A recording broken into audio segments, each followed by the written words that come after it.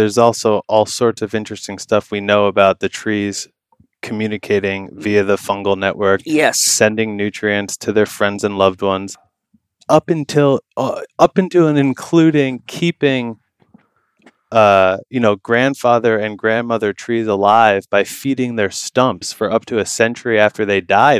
They claim to somehow track that. So all of that is sort of fascinating, and we don't really think that it stops in the forest either.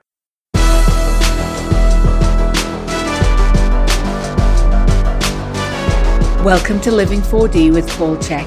Today, Paul is speaking with Jared Picard. Jared, along with his wife Felisa and father Mark, is the founder of Be Here Farm Plus Nature, a family-owned regenerative farm in St. Helena, California, where they grow over 300 varieties of fruits, vegetables, herbs, and flowers on their Demeter-certified biodynamic farm. The crops are transformed by hand into world-class skin care and body care treatments without the use of chemicals, including organic ones. Jared quit his job on the floor of the New York Stock Exchange at the age of 28 to pursue a series of farming apprenticeships. Jared credits much of his transformation to discovering the 4-Doctor teachings presented by Paul, which led him to develop his family's project, Be Here Farm Plus Nature. Hello, everybody. Have you ever wondered what biodynamic farming is and why Rudolf Steiner created it, or what the difference between biodynamic farming and organic farming is? Did you know that biodynamic farmers are very attuned to cosmic forces, such as the influence of the moon on planting cycles, and that they harmonize the preparations of biodynamic equivalents of homeopathic medicines for the earth to these cycles for reasons that greatly increase their potency? Today you have the pleasure of meeting one of my clients and friends that never ceases to amaze me. He has shared the best popcorn, vegetables, and biodynamically grown marijuana I've ever had. Jared Picard is not only an excellent biodynamic farmer, he creates beautiful art on the land and on canvas, is a husband and a father to a beautiful daughter, and as you are about to learn, Jared hand manufactures one of the most incredible skin serums in the world. If you want to have healthy skin and slow the effects of aging, you'll definitely want to listen to how much careful, skillful work goes into the creation of such a product, including the step-by-step process from preparing the land, planting, harvesting, curing, extracting, and packaging. In fact, Jared's serum comes in glass bottles with a specially designed logo that produces BG3 energy, which is the centering energy that brings both your body back to balance and facilitates deep calm and healing and keeps the serum fresh and vital. As most of you know, I've studied soil science, commercial, organic, and biodynamic farming, and I was delighted to learn several new things from Jared about biodynamic farming that I found amazing and exciting, and I expect you will too be amazed at biodynamic farming technology and the power that it has to rapidly regenerate soils, environments, and produce the most nutritious food and natural products in the world. Grab your notebook, your favorite drink, and let's begin this incredible journey into the deep beauty of biodynamic farming and what it takes to make a world-class skin serum with Jared Picard. Enjoy. Hello, everybody. Welcome to Living 4D with Paul Chek. And as usual, I have a very interesting guest for you. You're going to learn a hell of a lot today. In fact, even with my knowledge of organics and biodynamic farming, I was learning things from Jared today. So Jared Picard, welcome. Hey, buddy. Yeah. Jared's been a client of mine we've known each other for a long time, but he worked personally with me for a good 5 years or so as a consultant and coaching him and supporting him and his family. And Jared is my buddy Jason Picard's brother, and Jason's my longest running client of 10 years. And the whole Picard family is quite amazing and fun to work with and relate to. So thank you guys for being so amazing. And Jared's also a biodynamic farmer. He owns a farm. He lives on 300 acres of family-owned land in partnership with his father and his wife. And as Jared told me, which I know is true, we've got one of the most unique farms there is. My experience of Jared's farm, even though I haven't been there, I was very close. Penny flew Angie to shaman school, but the plane was a small plane and it took us 5.5 hours to get there, and we had to stop for fuel. So if we would have gone and saw you, we would have had to fly late at night, and Penny didn't want to do that. I don't know if you remember that. I do remember you coming nearby. I was 5 miles from you at a tiny little airport. Yeah. Well, what can we do about it now? Well, I was going to say, what happened was, even though I didn't get to go there, you sent me your absolutely mind-blowingly good popcorn multiple times, which I just loved. You sent me green powders, vinegars, hot sauces, fermented foods, tinctures, which were very powerful. Really cool. I still have some of them. Well, I mean, you couldn't come, so what could we do? We had to send the farm to you. I love it. Because I'm getting lazy on the travel in my growing years and lots of airplane rides.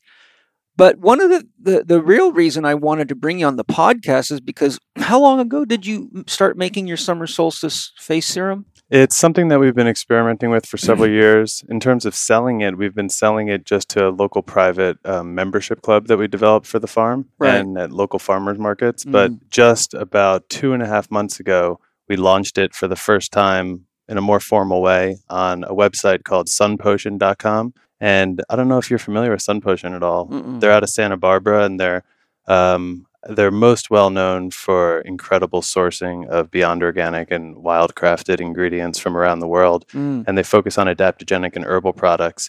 They tend not to sell other people's products, but the founder, Scott, and I became friends, and he really believes in the product and agreed to allow us to launch it on their website, which is great because they're just all around the world. That's cool. I'm glad that the listeners learned about that. I didn't know about that website, so when I listen to the podcast, I'll write it down and check it out. I was trying to figure out how long ago it was when you first sent me a bottle, because I've been using it for a while. I have to say maybe been 4 years ago. Yeah. I started making it a form of it as soon as we moved to our property, which is in 2012. And so it would have probably been a few years after that when we really actually had a full blend, because at first we were just making a single ingredient of wild St. John's wort, which I'd be excited to share more about as we get into it. Yeah, well, the thing too is when I got it from you, it was a pretty decent sized bottle. Is the bottle still the same size as the ones that you gave me today? Yeah, it comes in a 1 ounce bottle. I know it's a very high end product. It's not cheap. What is it, a bottle? It's $160 for the ounce. The thing that I noticed about it is it lasted a long time.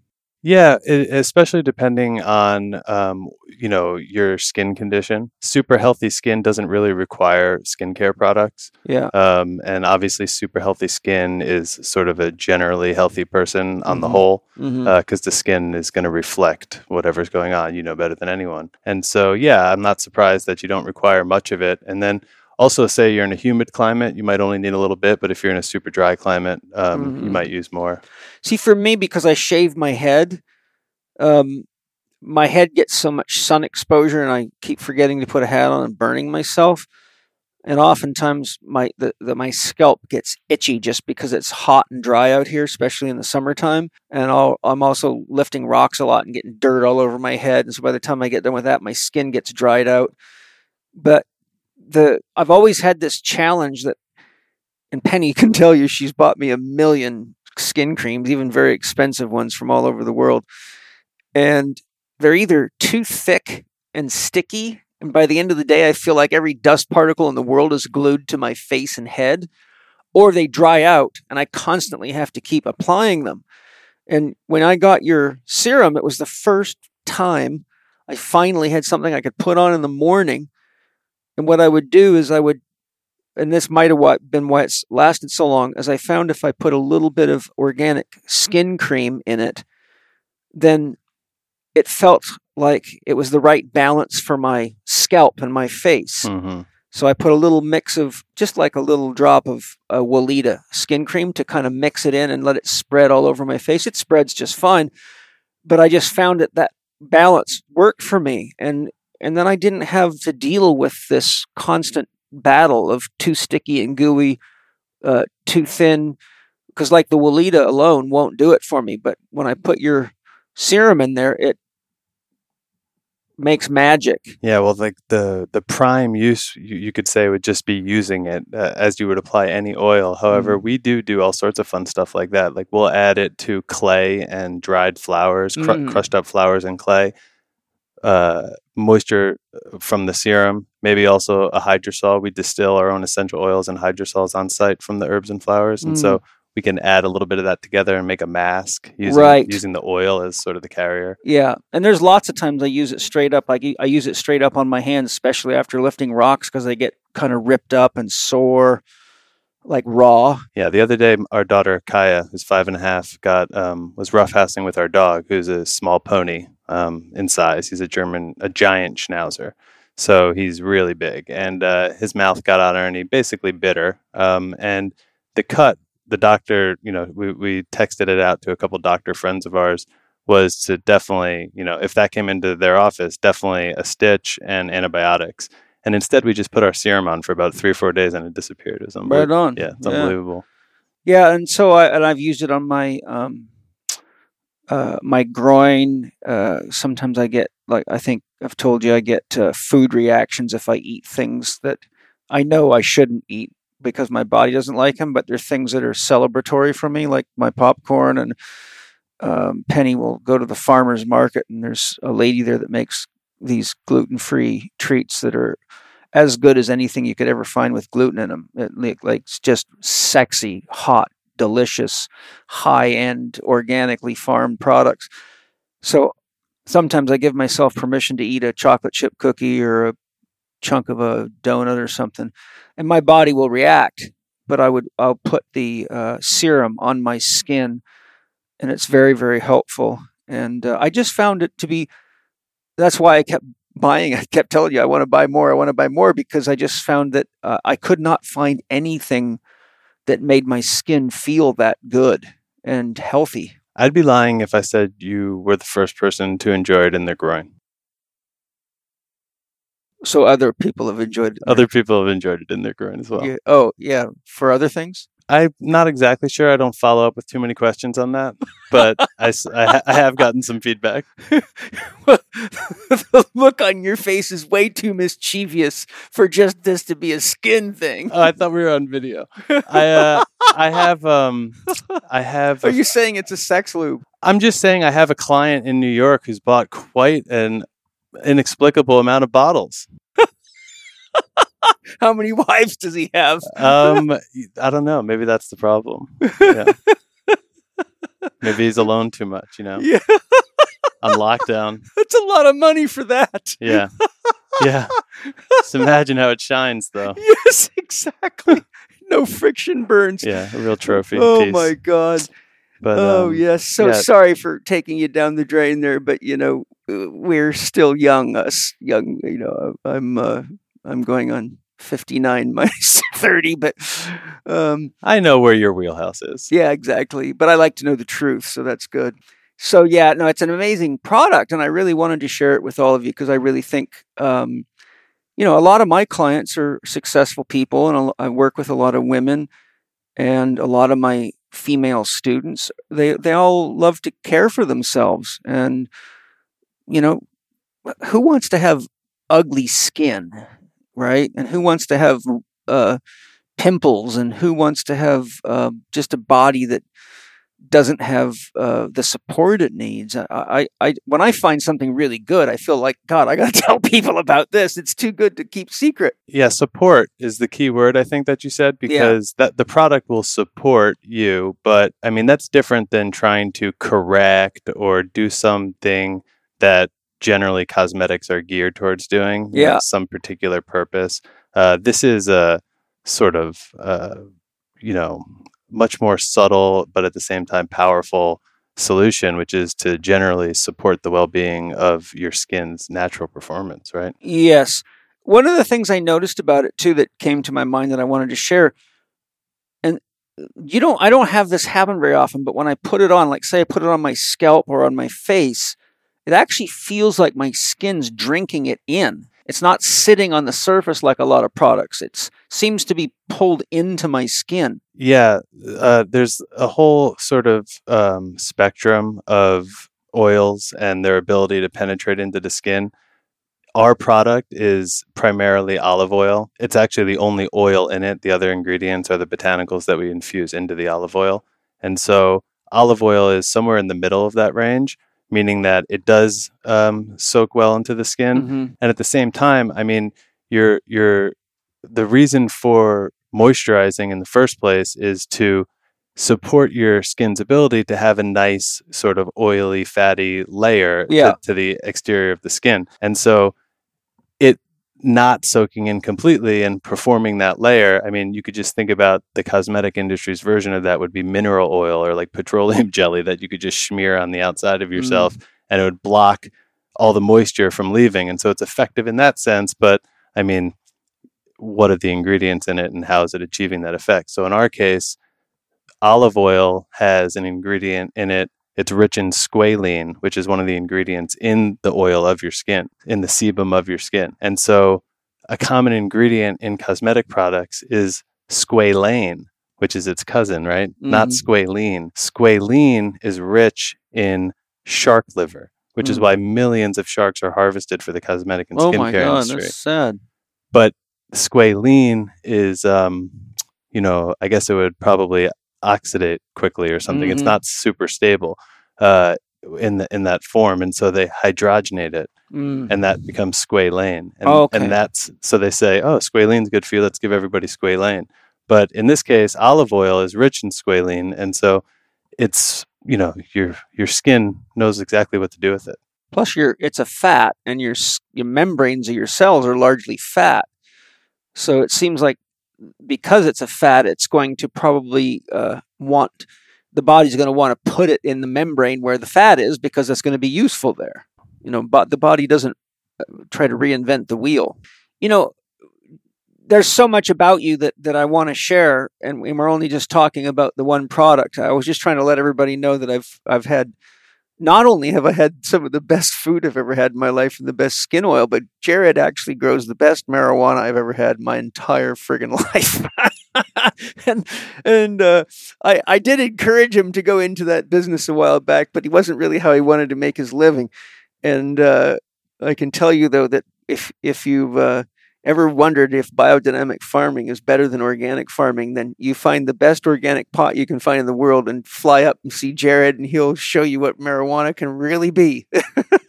I'll agree to that only in so much as biodynamic cannabis is the best marijuana that you can find. Yeah. And of course, I love ours the best. Yeah. We grow it personally, a residential amount, which is, legal here in California, but we're intending actually to continue developing and looking into either hemp or cannabis, especially in so much as it could be used in some of our skin and body care treatments. Yeah, absolutely. Thank you for the compliment. Oh, yeah, no, it's like I've told you every time I get some, it's like, holy shit, this is a whole new level. And now a lot of you listening are probably thinking, oh, it must just blow your mind, like it's super strong, but it's not that it's like so strong like a lot of these newfangled laboratory pots. Oh, no, it's just the opposite. It's like smoking sunshine, baby. And moonshine. Yes, it's just so clear and so calming, and I feel like I'm one with the kingdom of the marijuana plant, and I'm in this state of sunny bliss all the time. Yeah, somebody might know the answer, but it does seem like, so the reason why the cannabis is good is the same reason why the watermelons are good, is the same reason why the Roman chamomile is good, is because the soil health and the environment and sort of the whole process is good.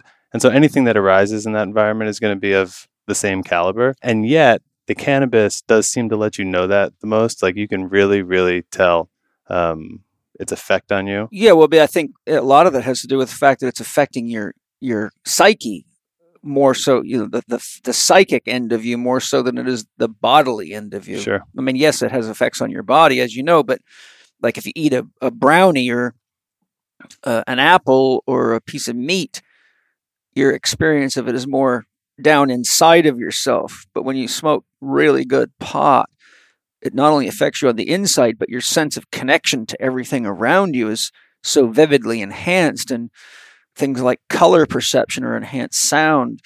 One of the things I loved about yours is that it just brought me into these places where I had, it just seemed like my intuition was much more hopped up, like all of a sudden questions I had on my mind and I was waiting for answers to come from Great Spirit would start just popping up on the radar, or I would paint and I would be able to see the visions of what I was painting much better. It's completely dialed in, so that doesn't surprise me.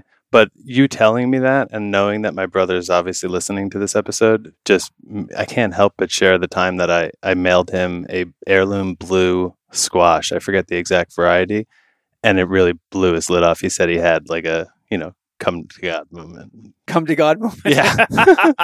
Yes. We'll have to ask him about it. Well, so it can happen from squash and gourds.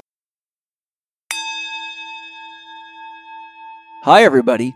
Do you guys want to know one of my secret weapons that helps me avoid being sick or feeling run down? It's Organifi Immunity. Organifi Immunity is a super high-quality, certified organic drink mix that provides daily immune support and supports overall immunity. Organifi Immunity contains whole food vitamins C and D, whole food zinc, mushroom beta-glycans, and provides only natural sweetness. Not only will you support your immune system, but you'll also get on-the-go superfoods in a delicious orange blend that is great for you and your kids, and everyone will love it. My family and I love it, and it's easy as tearing off the top of the package and mixing it with high-quality drinking water, and you can rest a little easier knowing that you're enhancing your immune system, which is probably a good idea now that so many people are spending so much time indoors, breathing indoor air, and lacking sun exposure. Why not enjoy a little immune insurance while getting certified organic nutrients, superfoods, and great taste that's quick, easy, and effective? To get your Organifi Immunity and shop their amazing product line with your Living 4D discount, go to organifi.com and save 20% on any and all of their products using the code capital C, capital H, capital E, capital K 20. That's check 20 during checkout. Enjoy Organifi.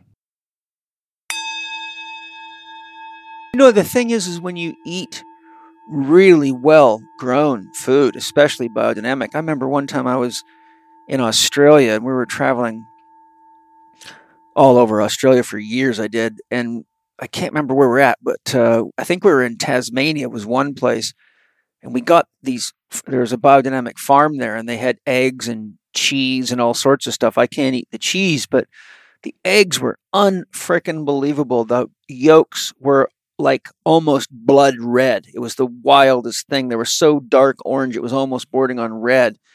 And when you took a bite of one of those eggs, your whole body got high. It was literally like God's eggs.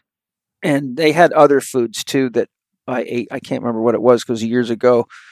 But when you get really well-grown food, you really realize that food is medicine, man, and that it's easy to see why people are sick like crazy out there and, constantly dealing with flus and bugs and viruses and parasite infections and low energy. It's just like, holy shit, if you guys knew what food's really supposed to do for you. Yeah. And some of it, two things. One is that some of it's not by choice, right? So if you're in one of the most impoverished communities in the country and your access to food is, say, the food bank, you're now getting basically waste surplus from the worst quality food system that we have. And so it's like, 0 times 0 kind of. There's no gains there. We shouldn't even have that surplus in the first place, perhaps, because, we're maybe need to have a more localized food system from the ground up. It's all part of the industrial complex of farming and food production. There's so much politics involved. It's a joke. But there was something you were leading to me to there, and I lost my train of thought. But anyhow, what I'd love is to hear from you, Jared, is a biographical overview of your life, your education, and what ultimately led you to being a biodynamic farmer, because I know that's not where you started out. No, yeah. I mean, I grew up in New Jersey most of my life with my mom, dad, and brother, like you said, and never stepped foot on a farm. Right. If I recall, maybe we went apple picking and to, pumpkin patch kind of thing, but I'd never had any exposure to agriculture prior to the age of about 28 or so. So, I mean, flashing forward to then, I had graduated from Oberlin College and I found myself working on the floor of the New York Stock Exchange. And thanks to my brother, who had just gone through the beginning of what ultimately became a tremendous transformation from morbidly obese to extremely healthy, I saw the first phase of that, and got introduced to a Czech practitioner. And looking back, I just kind of think about it as being introduced to the Four Doctors. And so being introduced to the Four Doctors really changed everything, which is why it's a nice full circle moment just to recognize for me right now, because I was on a trajectory at that moment, and then I went on a completely different trajectory and basically started moving differently. I mean, even the concept of working out and working in would have been entirely new at that time. And so I'm moving differently, I'm eating differently, I'm thinking differently. And I mean, you add those three things up, not only is Dr. Happy doing well, but you're a completely different person. You're moving, thinking, and eating differently. I'm a completely different person. So at that point, I basically become aware, maybe for the first time, of what I do and don't like. I had gone into football, gone into soccer, gone into these things because my older brother had done them, gotten into drumming, gotten into Wall Street. These are things that my father and brother had done before me, and I didn't really have a clear path, and it just sort of made sense. And then through moving, eating, and thinking differently, I realized that I didn't like my job. I didn't have a future in it. And I loved cooking and farming. That one led to the next. I started cooking a lot at home. I stopped going out. I stopped drinking. I stopped going partying, clubs, etc., which I also followed my brother into. But big brothers, they can be dangerous. Yeah, you got to look out. But so sweet and brotherly. But so I get into cooking. That's where I was, and I start a blog called I'm High on Cooking, and that really focuses my attention on the topic. Weren't you in hotel and restaurant management school or something like that at some point? I mean, where this leads is that we leave the city. This passion turns into a confluence of circumstances between my father and I, where we decide to partner on the development of this land-based project. And so I leave the city to go take on a series of apprenticeships, first on a biodynamic farm. At that point, my then girlfriend, Felisa, who's now my wife and partner and, all around muse, and she moved down with me. We both took on a second apprenticeship at a resort in Tennessee called Blackberry Farm, which now has a second property called Blackberry Mountain, and they're Relais Chateau Resorts, which is an international organization of world-class hotels. And so we did that in anticipation for this project that we now have called Be Here Farm in Nature. Okay, so the name of it. So you were actually doing that to get the knowledge and experience that you would carry to Be Here. The original sort of spark of a vision was that there was going to be a organic farm, is probably how we would have described it at the time, but now I would say a regenerative farm. We were going to have a regenerative farm, and we were going to stack on top of it some sort of entrepreneurial business that would make the farm, much more financially viable, which the whole history of farming has been, less and less profitability and less humans farming, right? Mm-hmm. So Joel Salatin actually was a big inspiration right around, during this time when I'm being introduced to the Four Doctors. I read a book by Joel Salatin, a farmer from Virginia, called You Can Farm. Mm-hmm. And I know who he is. Yeah, he was featured in Michael Pollan's Omnivore's Dilemma. The whole section on regenerative agriculture is about his farm, Polyface Farms. Right. Mm-hmm. And so he wrote many books which are of great interest to people in farming. But You Can Farm is a book pretty much aimed at people who are not farmers and want to think about it. It's good to know. I read the book and I said, I can farm. Yeah. He's very convincing. And so that kind of kickstarted it. And the idea that he has in the book is, yes, I get it. Farming is not profitable. But what if you have a farm that has pasture, that grows grains, that cows come eat, then the chickens follow, and then the hogs follow, and then you sell all that to restaurants, and then you have tours. And he basically was stacking multiple farming functions onto a place and having a profitable business. I looked at that. I'm in New York at the time. I'm sort of seeing the farm-to-table food movement in Brooklyn, and I'm thinking, imagine if one of these places was on a farm. Mm-hmm. And then there are some examples like that. Outside New York, there's a place called Blue Hill, Stone Barns at Blue Hill at Stone Barns. And that's a super fancy restaurant on a farm that does educational stuff as well. Mm. And so I'm seeing these places, getting inspired by what I'm reading. We head off to take those apprenticeships, and ultimately the family purchases the 300-acre piece of land on Spring Mountain, which is just outside of St. Helena, and it's basically on the county line between Napa and Sonoma in Northern California. And so we've been there since 2012, and really started rehabilitating the land immediately upon moving there, because it had been, the whole area north of San Francisco historically was logged for redwoods and Douglas firs and stuff to build, the original San Francisco. And so that continued over the years, and our forest was logged at least once or twice over the last 200 years. Okay. And so what happens after that when you clear cut a forest is that there's a huge explosion of growth of all the species competing for the sunlight, and it just comes back super dense, at which point it's a fire hazard. So as soon as we started moving to the property, we couldn't even get fire insurance due to the thickness of the density. So we began rehabilitating the forest, which thinning, exactly, which leads to rehabilitating the watershed, which sort of leads to understanding holistic land stewardship in general. And so we have a lake on our property. There's mountain lions and bobcats and bears and deer and fox and so many birds and wildflowers. And just that connection with the land sort of began right away, including the rehabilitation of this lady's horse pasture. So she had a small horse pasture. And when you keep horses in one space for too long, it becomes what you call a hard pan. It's just super compacted dead space. Nothing grows.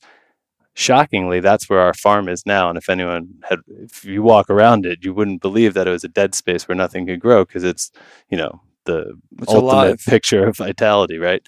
There's 300 plus varieties of fruits, vegetables, herbs, and flowers, all of which are just standing, beautiful and proud in every color and smell you can imagine. So it's the opposite of a hard pan.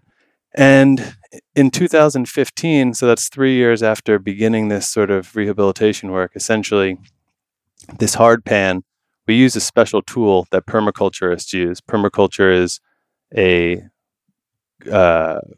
agricultural kind of theory about communal living and perennial agriculture. It's not really executed in any large-scale city or town or anything, but people do it mostly on their homesteads. And so there's been some great information that came out of it, one of which is the idea of no-till or low-till. They're not the only ones, but in particular, they developed something called a keyline plow, which a typical plow that goes behind a tractor, if you've ever seen, I know you have, but for the viewer, you can imagine like a huge whale tail of soil flying up behind the tractor. It really just kind of like a wake behind a boat. Exactly. It rips open the whole earth and flips it all up in the air.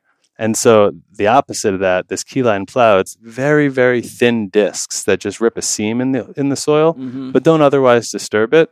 And so we ripped seams on what would have been the natural contour of this land, just looking at the hills around it and ripping the seams on the natural contour. So the next time it rains, instead of all the water going to the lowest part of this hard pan and getting all mucky, it now flows through the seams, bringing the nutrients with it, redistributing water and nutrients throughout the entire field, and we grow a cover crop on this field for the first time. We let the wildlife graze it. They poo, they pee, they eat in it, they sleep in it.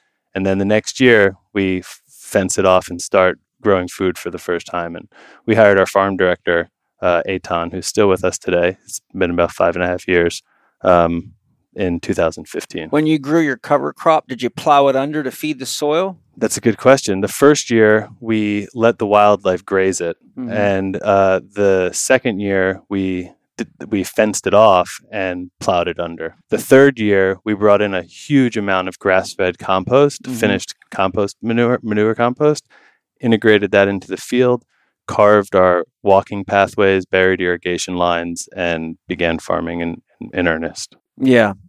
The growing a cover crop and plowing it under, you're probably familiar with the term green manuring. Of course. Just for those of you listening, if you're wondering why some farmers are plowing their green crop into their soil, it's because it feeds the soil. So that's very interesting, quite a journey. For those that may not be, actually, before we get to that, I'd like to ask you this question. So the unique question, or the next question I have for you is, can you share what it is that you do on your farm that is unique or different than what is done on a typical organic farm? And the reason I'm asking that is most people listening don't really have much conception of what happens on a farm, or, they know maybe organic's better food, but they don't really know why, Yeah. So what is it that you do? The word that I use, sort of the largest umbrella word that I would use to describe us, is regenerative farming or regenerative agriculture. And that is a response to industrial agriculture. And organic agriculture as well originally was a response to industrial agriculture. However, on the whole, has sort of been co-opted into industrial agriculture. Like, you'd have to guess that the overwhelming majority, somewhere I would guess between 90 and 99% of organic agriculture is actually large-scale industrial organic agriculture. It is, yeah. And so what it means to any one farm really is different. Yes. Everybody absorbs these, like, for example, there's the original spirit of the organic movement, which was to have better ecological solutions to industrial farming. And then there's the letter of the law of what it means to be a certified organic farm today, which is essentially a list of the worst chemicals not to use. Right. But it doesn't talk about, say, soil health or biodiversity or other aspects of the impacts to farming or, human health, planetary health, etc. So I could speak to our farm, not necessarily regenerative ag or organic ag on the whole. On our farm, as opposed to, let's just be clear about industrial ag, because we are sort of the opposite of that. And that would be large scale monoculture, chemical fertilizers, chemical pesticides, which includes insecticides, pesticides, rodenticides, fungicides, whatever side they come up with next. Yeah. And then anything they can kill. Yeah, whatever they come up with. And, over large distances, large volumes, large scale, it involves debt, insurance, it involves large machinery, and it produces a lot of quantity of food at a low quality. And so that's industrial farming. And it also destroys the soil. Of course, there's untold external negative costs that aren't accounted for in the price tag of this supposedly cheap food that is supposedly feeding the world. It's not cheap. It's extremely expensive when you count the other costs to society, etc.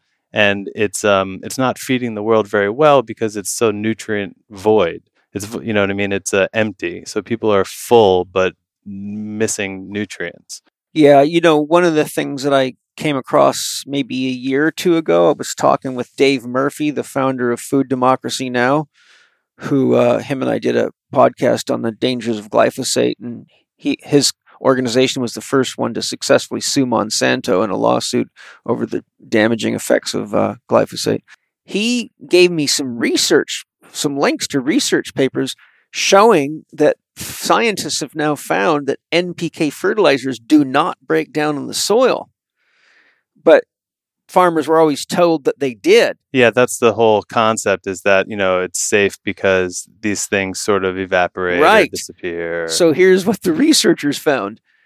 They found that there is so much NPK fertilizer that is now, because of the waters dissolved it down into the rock bed underneath the soil, that if we ever have heavy rains in a lot of these parts of the world where they do a lot of commercial farming, that if that water makes it to the ocean, it will utterly poison the entire ocean. Because there is massive billions of tons of fertilizer that's now settled in the rock bed. Okay, well, it's not really future thought, because here's a picture of America right now. Yeah. Okay, so you got the Appalachians on one side, the Rocky Mountains on the other, the flat plains across the middle, and we're industrial farming the whole thing. In the middle of that, there's a Mississippi River. Pretty much everything drains into it, goes down into the Gulf of Mexico, where there's a 9,000 square mile hypoxic dead zone where nothing grows. So that is the perfect picture of what's going on, of what's happening. Yeah. And also, it's a nice picture because I think about myself as downstream from my food.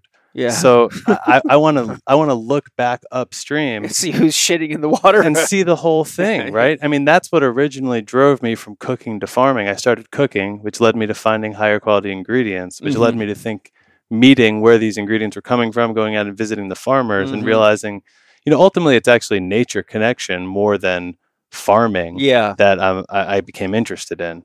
And so once I had met enough of these farmers and had enough of their high quality food, I realized actually I want to be a part of that process, more involved directly in that process. Paleo Valley makes some incredible superfood bars that are a lot different than what most people think of as a superfood bar. I've got Autumn Smith, the creator of their superfood bars, right here to tell you about them. Autumn, what is so unique about your awesome superfood bars? Well, our superfood bars are unique because not only do they not contain refined sugar or GMOs or any of the freaky additives that you'll find in most bars or gluten or anything, but they're just whole foods. They're low in sugar. They're made with superfoods like ginger and broccoli and acerola cherry and collagen from grass-fed and finished animals, which we all know is like a fountain of youth. And so the best part about them, though, is probably the flavor. They come in chocolate and apple cinnamon, and we have so many more delicious flavors to come, and they're easy to put in your bag to feed for you with your kids. And I hope you love them all as much as I do. All you have to do to get access is go to paleovalley.com, and you can use the code CHECK15, that's lowercase CHEK 15, and you can get 15% off. And I hope you love them. That's awesome. And just so you know, that's PALEO Valley.com. And I know you're going to love Autumn's superfood bars. People don't realize when they're buying stuff that's farmed commercially that they're literally funding the destruction of the planet. You add up all the stuff from all the damage glyphosate's caused and is causing to this day and will continue to cause. All the damage from herbicides, fungicides, rodenticides, pesticides. We look at factors that pesticides are now known as one of the key factors that's causing the rapid decline of the bee population to dangerously low levels. So while we're destroying industrial ag real quick, while we're dismantling that system, let's just talk about industrial organic too. Yeah. Right? Okay. So for example, and then we'll talk about what we do on our farm, which was your question. Yeah, good. But for example, in 2019, one of the chemicals that was approved for organics was removed for the first time. And it has been commonly used, I mean, I think maybe since the 70s. And it is, like everything on that list, derived from natural sources. But it's called rotenone. And like I said, it was common. But it's now shown that if you use it, you're 2.5 times more likely to have Parkinson's. Wow. And so it's no longer on the list. And yet, if you were buying organic food from a grocery store up until 2019, it was on the list. And so I don't know exactly all the ingredients that go into organic approved stuff, but on our farm, I'll start getting into us now. On our farm, we don't use any store-bought chemicals, including certified organic ones. So before I get specific on that, I'll just say the underlying principle or assumption that we make when we enter into our farming practice is that the earth is a living, sentient being. Amen. With the respect that one deserves. And so when we hired Eitan, our farm director, in 2015, I knew that we'd be heading into biodynamics. Eitan had come from a biodynamic farm, and yet our understanding and practice today is much different than it was then for both of us. And so I wanted to learn more. And so I asked a friend for a book that he could recommend. I may have actually given you this book years ago, but I asked for a book. He told me to look into this guy named Dennis Klosek. Yes, I've got 2 of his books. They're Yeah. fantastic. Yeah, he's out there and amazing. Yeah. And so the next morning, which was Eitan's first week of work, and coincidentally was my birthday, Eitan, having just met me, I'm saying it was particularly kind to bring me a gift. And he brought me, the night after I got told to look into Dennis Klosek, the farm director I had just hired brought me a book by Dennis Klosek called Sacred Agriculture. And basically our journey, mine, Velisa's, and Eitan's, has been trying to understand sacred agriculture and put it into practice. So industrial agriculture is trying to produce a crop. We are producing a crop as a side effect of trying to produce soil health and sort of systemic health. And so a model of soil health that's easy to understand is just looking at a healthy forest. And certain forests, of course, as they mature, like the redwoods, they become peak ecosystems, and there's actually less biodiversity because it's just those big old huge redwoods and maybe some ground cover. But picture like a tropical jungle, super lush forest. Everything's dying and decaying and recycling back into the ground, and clearly that death is responsible for all the vitality. And so healthy soil is alive. Yes. The difference between soil and dirt is that you add water to it, and it becomes a medium for life. It also becomes colloidal, so it's in between solid and liquid. And in this colloidal state, about 6 inches deep, maybe 36 inches deep, not even everywhere on the planet. You could picture, we have super rocky mountains right outside this window, so not everywhere, but somewhere there's topsoil. And in that topsoil, all life exists. Mm-hmm. All plant life comes from that, which obviously supports all animal and human life. And so we keep that earth covered on our farm in the same way that the forest keeps it covered. Underneath it, there are, let's say 70% of plants have developed an association with the bacteria in the soil to interact with the atmosphere and to mutually feed one another. Mm-hmm. The plant will feed it sugars. The bacteria will take nitrogen out of the atmosphere and feed it to the plant. And there's also the reciprocal relationship between the mycorrhiza fungi.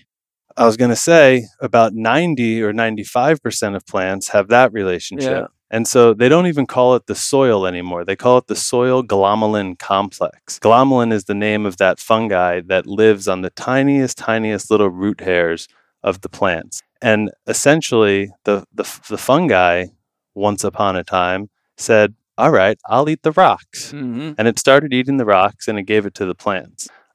So we want to support that layer of life. And a couple ways of doing that. We grow cover crops, like we mentioned earlier. Cover crops are so nutritious that, like you said, they call it green manure. Mm-hmm. And obviously everybody knows that manure or compost is also great for farms. So we put compost and cover crops onto the farm. Some of these cover crops do the things that we talked about. They pull nitrogen out of the air. Some of them have really deep roots and go down and make spaces in the soil, which then when they biodegrade, will be an opening which air and nutrients can flow through. All of this decay is eaten by earthworms, whose excrement is one of the most celebrated composts on the planet. Some people farm earthworms just to create that excrement. And then basically you want to focus on what are you planting. So if you have a healthy soil, what are you going to put in it? And so our focus would be the most biodiversity possible. Biodiversity simply means the amount of life forms in a habitat. The more we know this from our internal, biodiversity, we know this from cultural biodiversity, we know this from the health of wildlands. The more biodiverse a system is, the more resilient it is. And even just in a practical sense, you can imagine a farmer growing a bunch of things. If a few of them fail and the rest of them don't, the system is more resilient. These diversity of nutrients also decay down into the soil and become a diversity of soil nutrients. So the whole system is more resilient in this way. Once you have a bunch of stuff that you want to plant, the next thing you want to think about is we rotate them around the area so that no one plant is depriving any one space of any particular nutrient at any given time. So if you plant a tomato somewhere, you plant it in a completely different place next summer, and you might not plant it in that place for several seasons. Yeah, so you don't deplete the soil. Right. And then the last kind of nuance of biodiversity is the idea of companion planting, which is that certain things grow better together and certain things hinder their growth. And this is sort of a play on the entourage effect. It's also kind of the reverse of a saying that you hear professional chefs say, which is that if it grows together, it goes together. So you could look at things that go well together in a kitchen, and there's a high % chance that they actually grow well together in the field, like peas and carrots, for example. The classic example of companion planting is the Native American system of Three Sisters garden. Are you familiar with that? The Three Sisters are their three staple crops: corn, squash, and beans, which you can imagine planting in three separate fields. Oh, yes, I have heard of that. Yes, now that you say it. Right. So I should go into it, though, yeah? It's interesting. Whatever, yeah, sure. So the corn grows up vertically, as anyone can picture, and then the beans grow up the corn, as opposed to needing to trellis the beans, which, you grew up on a farm. Anything you have to do on a farm that takes time is a problem. So then the beans are growing up the corn, but the beans are also excellent at bringing nitrogen into the soil, which the corn desperately needs to grow. The bean roots, which are doing this, are also supporting the corn and giving it strength from toppling over because it becomes very tall. And then lastly, the squash, if you've ever seen a pumpkin patch, they sprawl out these huge, big kind of elephant ear leaves. They shade out the ground. They eliminate weed pressure. And of course, you have 3 crops in the space of 1. And also all 3 crops store for a long period of time and have a diversity of nutrients, sort of like a complete, one's got protein, one's got carbohydrate, they got different vitamins and minerals. So their entire staple vegetables of their diet were grown through this method of companion planting. I love the beauty of nature, I just wish more people in universities would study nature instead of trying to figure out ways just to try to control it, Yeah, I mean, if you wanted to describe it in a layman's term, like in as simple as a possible way, you could say that we're trying to emulate nature. We are doing it. Our interaction as humans is pretty unnatural. So our interaction in the field is, we're trying to emulate nature, but our interaction is still unnatural. And so the more unnatural, the more external negative costs. And so here's a paradox limit for you, that. though. Yeah. I'm going to throw you at a philosophical curveball. Buckle up. You said that you were talking about how, the 3 sisters and the way you use those on a farm is copying nature, but it's not quite as good as nature, right? I was just saying that we're acting a little bit unnatural in terms of opening up the soil and planting a specific food in a specific place, watering it with irrigation. Yeah. And so there's sort of a check and balance involved that we just have to be aware that we want to be supporting the soil and the diversity. Yeah, I understand. Because it just, in my mind, it brought my awareness of sort of a controversial topic that it would be fun to just see what your thoughts are on. And the controversial topic is this: where does nature end and man begin? In other words, the way we fucked the whole planet up, a lot of people say that we are destroying nature, but a philosophically deep question. Now, I agree that we're destroying nature, but that's my philosophy.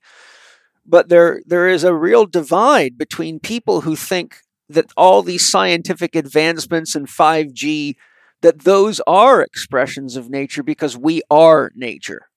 But then there's guys like me and you that would say, no, nature's been around for 4.9 billion years on this planet, and it hasn't ever produced a 5G phone system, and whatever systems it has produced have been in resonance with all its other systems. Yeah. But you see my point. The question is the human being nature itself?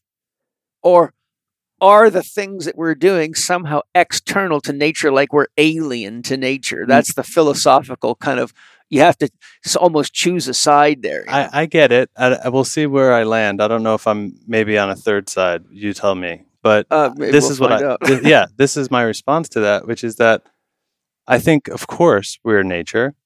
And yet I think that through our ability to think so much, yes, we've thought that we're not.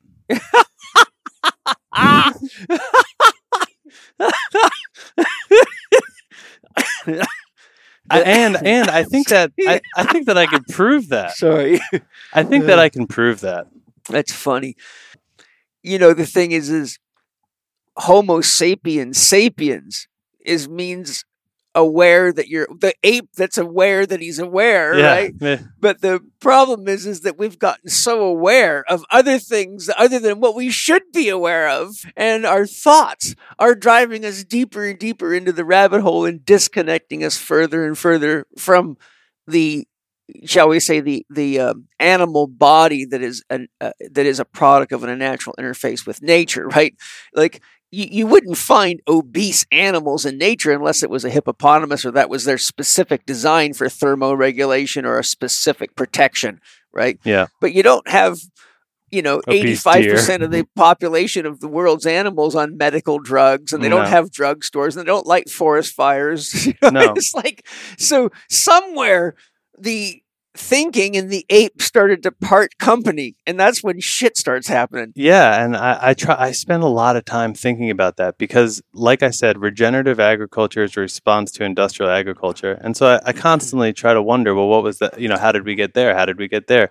Where did this mentality start? Yeah, and so I am fascinated by that, and part of that mentality divide, I think you'll point back to, is kind of the last thing I would say if you were asking me what's different about our farm. I think it's something that you and Dr. Happy would be particularly interested in. Yeah, well, I like Dr. Happy, so if he's interested, I'm interested. I know. And so it's basically the idea of ceremony and ritual and festivals. That's amazing. And so that is a big part of our process, and it's actually still a big part of the human consciousness, even though we intellectually might not even be aware of it. But when we get to certain moments, like the Saturn and Jupiter conjunction that happened over the holidays, or any solstice, even like mainstream media will mention it's the solstice. It's not like they're watching and noticing, like our ancestors, that every single day the sun has been rising in the sky, and now all of a sudden it's stopping and starts falling towards the horizon every single day. Yeah. It's sort of like a nightmare. And so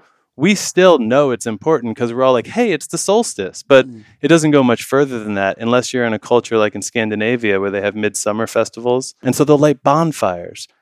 Originally, it's because, it depends on your culture, but you had lots of reasons why. Maybe it was to give the sun more force for the next coming season.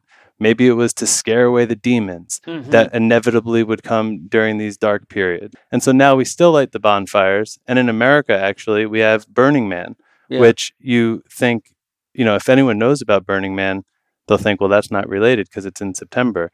Except the first 4 Burning Mans were held on the solstice on June 22nd. So it all comes from the same impulse where the whole sky, there's a huge ball of fire in the sky. And it's not like today where you say, oh, it's Christmas, let's put on the Christmas lights.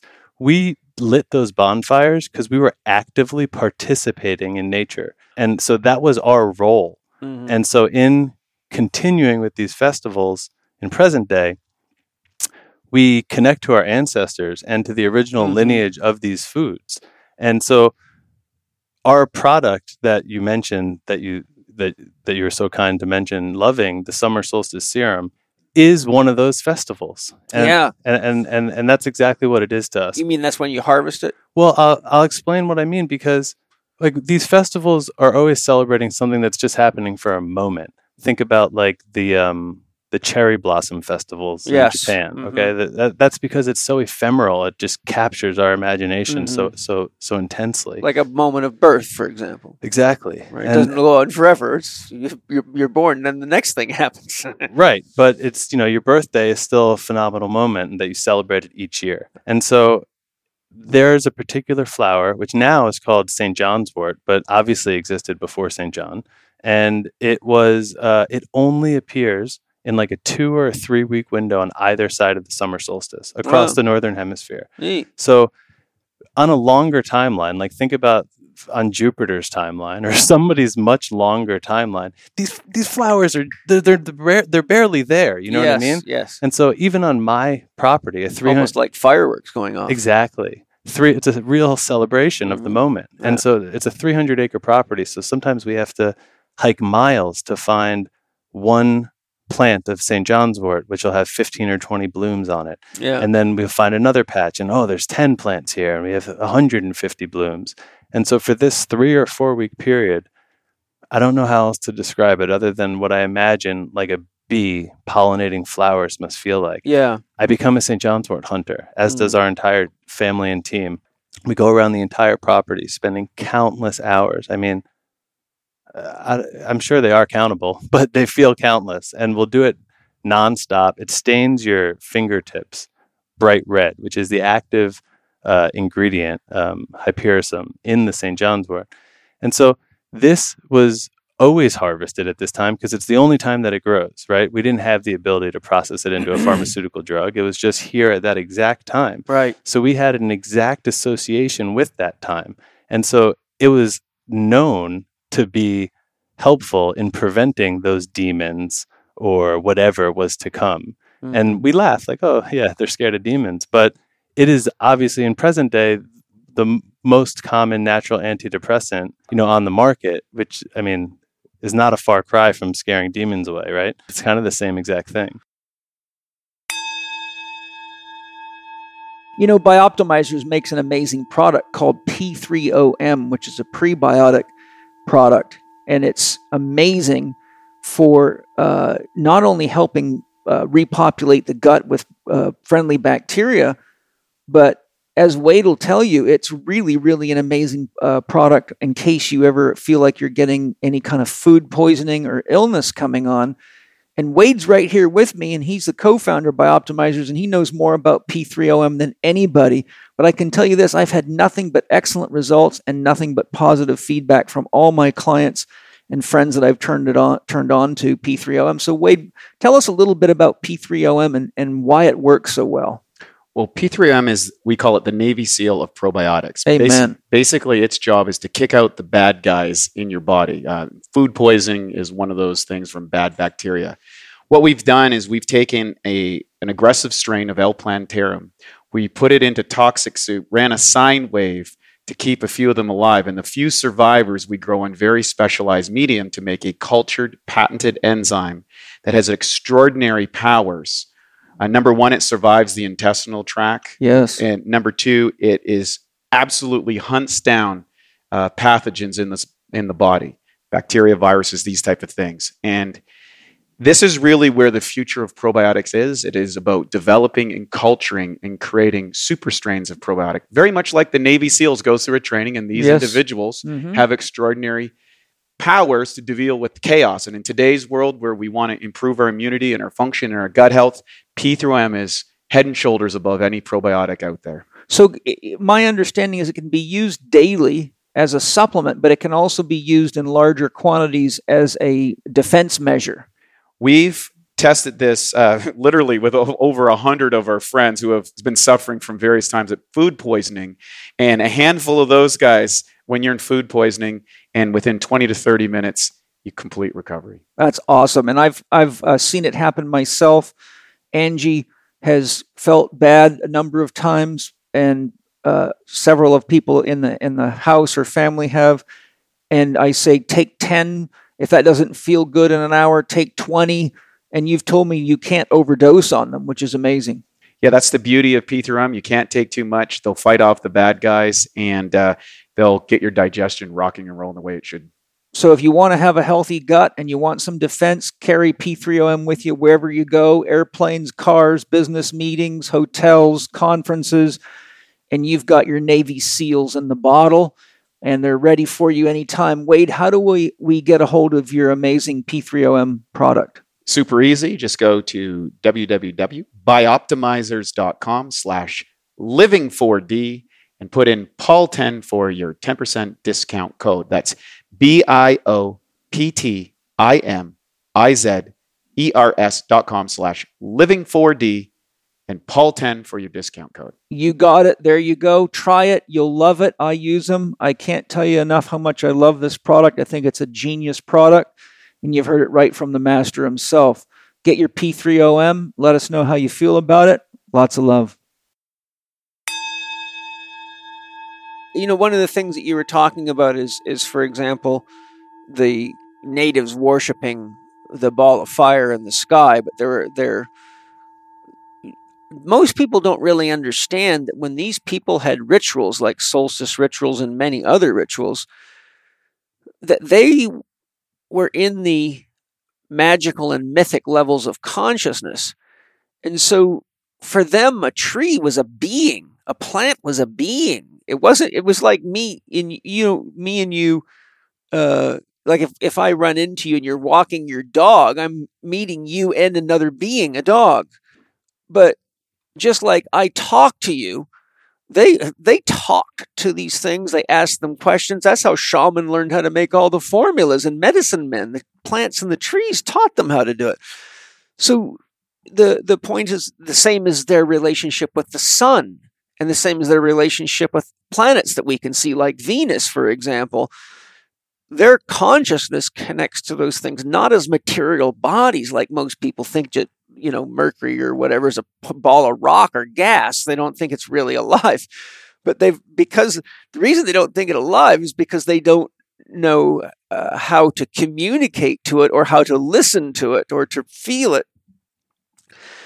So the natives were having these very, very important ceremonies because they had to do with the relationships that they had with the plants and the animals. And the plants and the animals were also sharing with them what is important and why is this time of year important. Why do we only make this seed or this product, like you were talking about St. John's wort at a certain time? So, Joseph Campbell talks about one of the Native American tribes that he worked with. Actually, Carl Jung talks about it. And I can't remember what tribe it was, but he went and met these people, and he wanted to meet the chief because he'd heard about the chief, and it was a very wise man.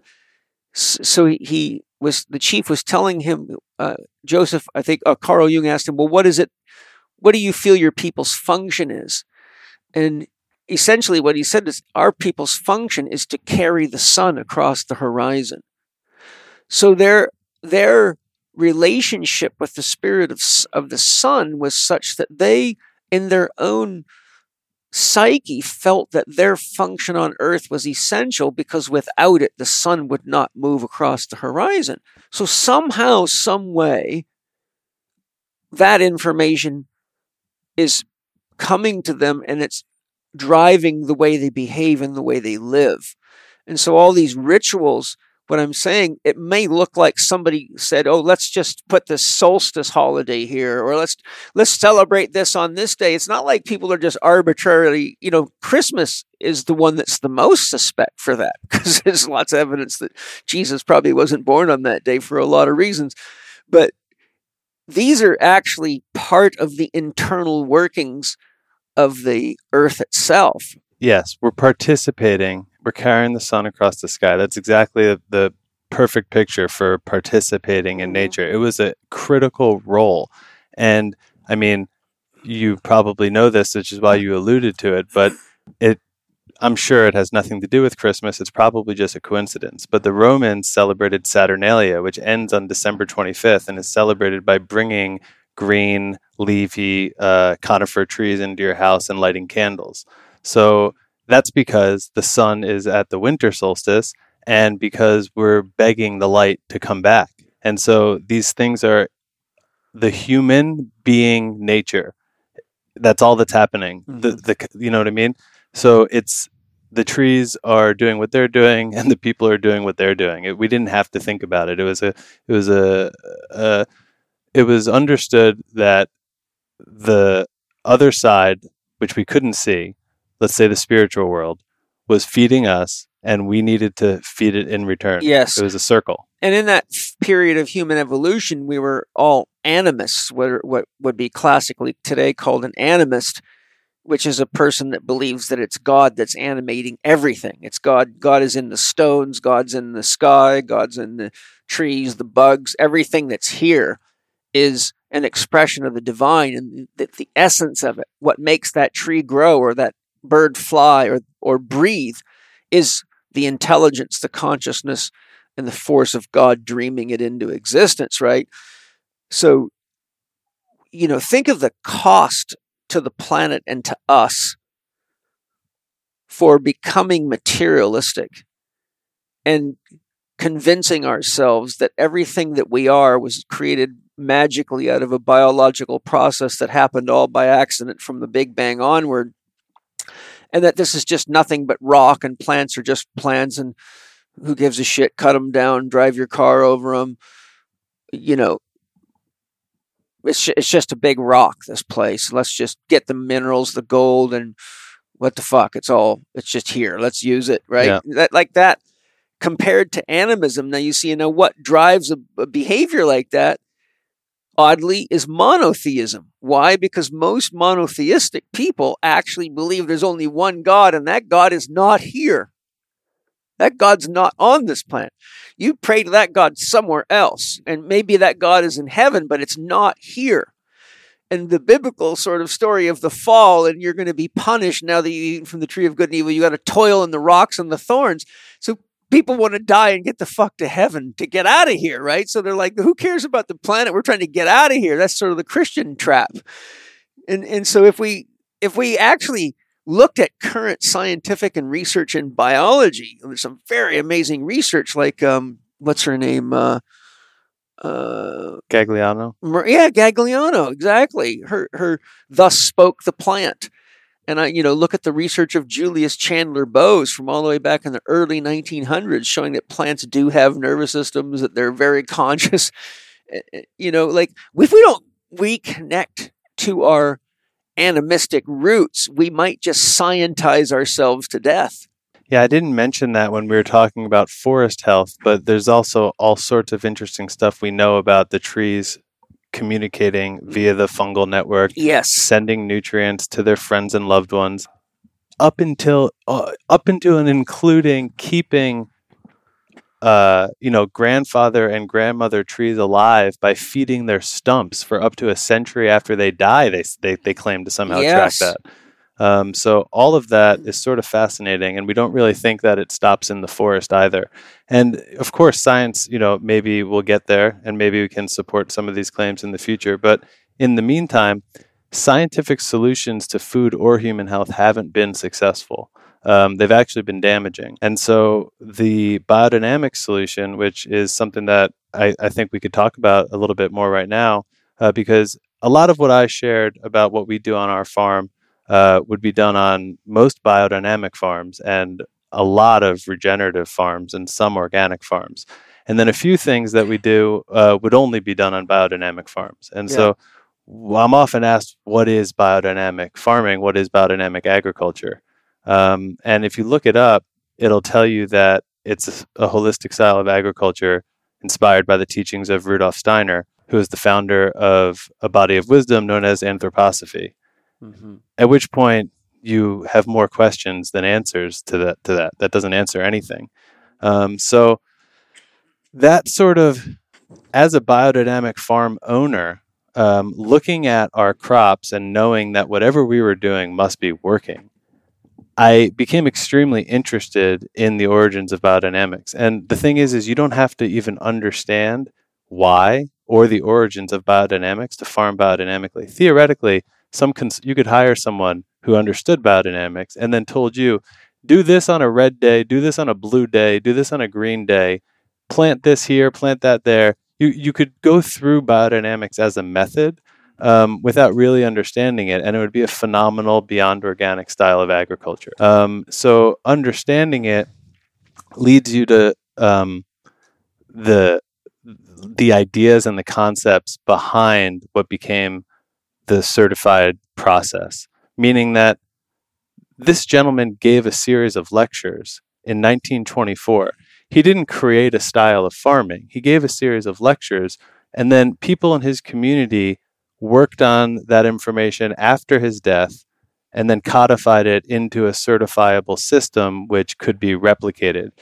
It also was turned into sort of a language that hopefully anyone could understand and apply anywhere. Yes. So that means it was sort of stripped of a lot of the intent behind it for good reason, meaning like if you came into this, so let me back up a second, because these lectures were given to a specific community, and the community was the anthroposophical community, which is a body of wisdom that would self-identify as a spiritual science, mm-hmm. which sort of makes the modern mind be like, what are you talking about? That doesn't even make sense. So, well, it does if you have enough knowledge. Well, it does for you. Yes, but it means the study of causes, authentic causes. I agree with that as well, but you have to agree that it's a far cry from average American citizen from thinking that the spiritual world is the cause of the physical world in this day and age. Well, yes, and it's like trying to ask a 3-year-old a question about what's the best investment in the stock market. A person has to reach a certain level of development and consciousness to understand, what's really going on around them, is what I'm saying. Right. And so this organization or body of wisdom or spiritual science that he founded was very much focused on questions and several of the things that we've brought up so far that seem sort of unanswerable by science are easily answerable by biodynamics. They're just not scientific, so people want to throw them away. And yet one works and one doesn't, one's scientific, one's spiritual. And so that sort of led me to want to understand why and more. Yeah. And so by the time he's giving these lectures, which are the inspiration for biodynamic agriculture, he's giving them in a community called the Goetheanum, which is a university, basically, and a performing arts center that is entirely based on anthroposophy. They have different sections, like the science section. This becomes... Is that Steiner's school in Germany? Yes. It's like because one of them the first one got burnt down. So they built one, it burnt down, and then he designed one out of concrete, which they built, and it is still standing and existing and operating. From my understanding, the first one got burnt down by people that, for some reason, were against anthroposophic medicine. They definitely suspect arson, and there were sort of assassination attempts on Rudolf Steiner that I've read about. And certainly by the time World War II comes around, there's internet stories of certain esoteric sections of the Third Reich actually becoming interested in biodynamic farming, whereas in general, they were sort of attacked as, being associated with Jews and all sorts of bad stuff. Yeah. And there's a theory, too, that Steiner was poisoned. Right. Yeah, he does. So he gives these lectures in the summer of 1924. He leaves public life from being ill in September and passes away in March. So these were what in present day are considered like almost indications or hints. This certainly wasn't Steiner speaking on this decade after decade after decade, refining it. And so now I'm wondering, okay, they've started a philosophical organization that is also interested in architecture and dance and medicine.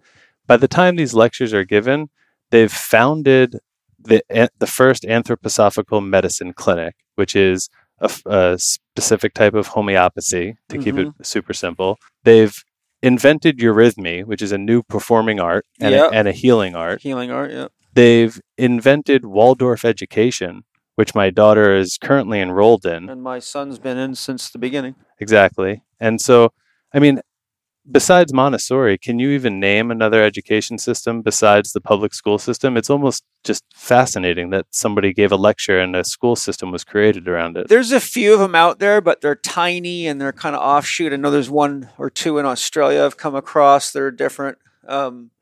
So, I mean, either way, but there's nothing like Waldorf. Man. Yeah. I love it. I mean, I've found critical reviews by people saying things against it, but from my perspective of my education and me looking with Angie and Penny at schools for kids and what they offer and what they don't, and me studying Steiner's approach and studying one of Joseph Chilton Pierce's work and a variety of other people, it was very clear to us to go with the Steiner. Yeah, I couldn't agree more. And so the only reason I'm giving this context is to understand that this was a thriving community with a track record of Steiner inspiring ideas that were being implemented in practical ways and succeeding, and also being sort of revolutionary and completely contrary to the current paradigm. And which is why some people say he was 100 years ahead of his time, which is right now, which is cool because we get to enjoy it. We need it right now, badly. Right.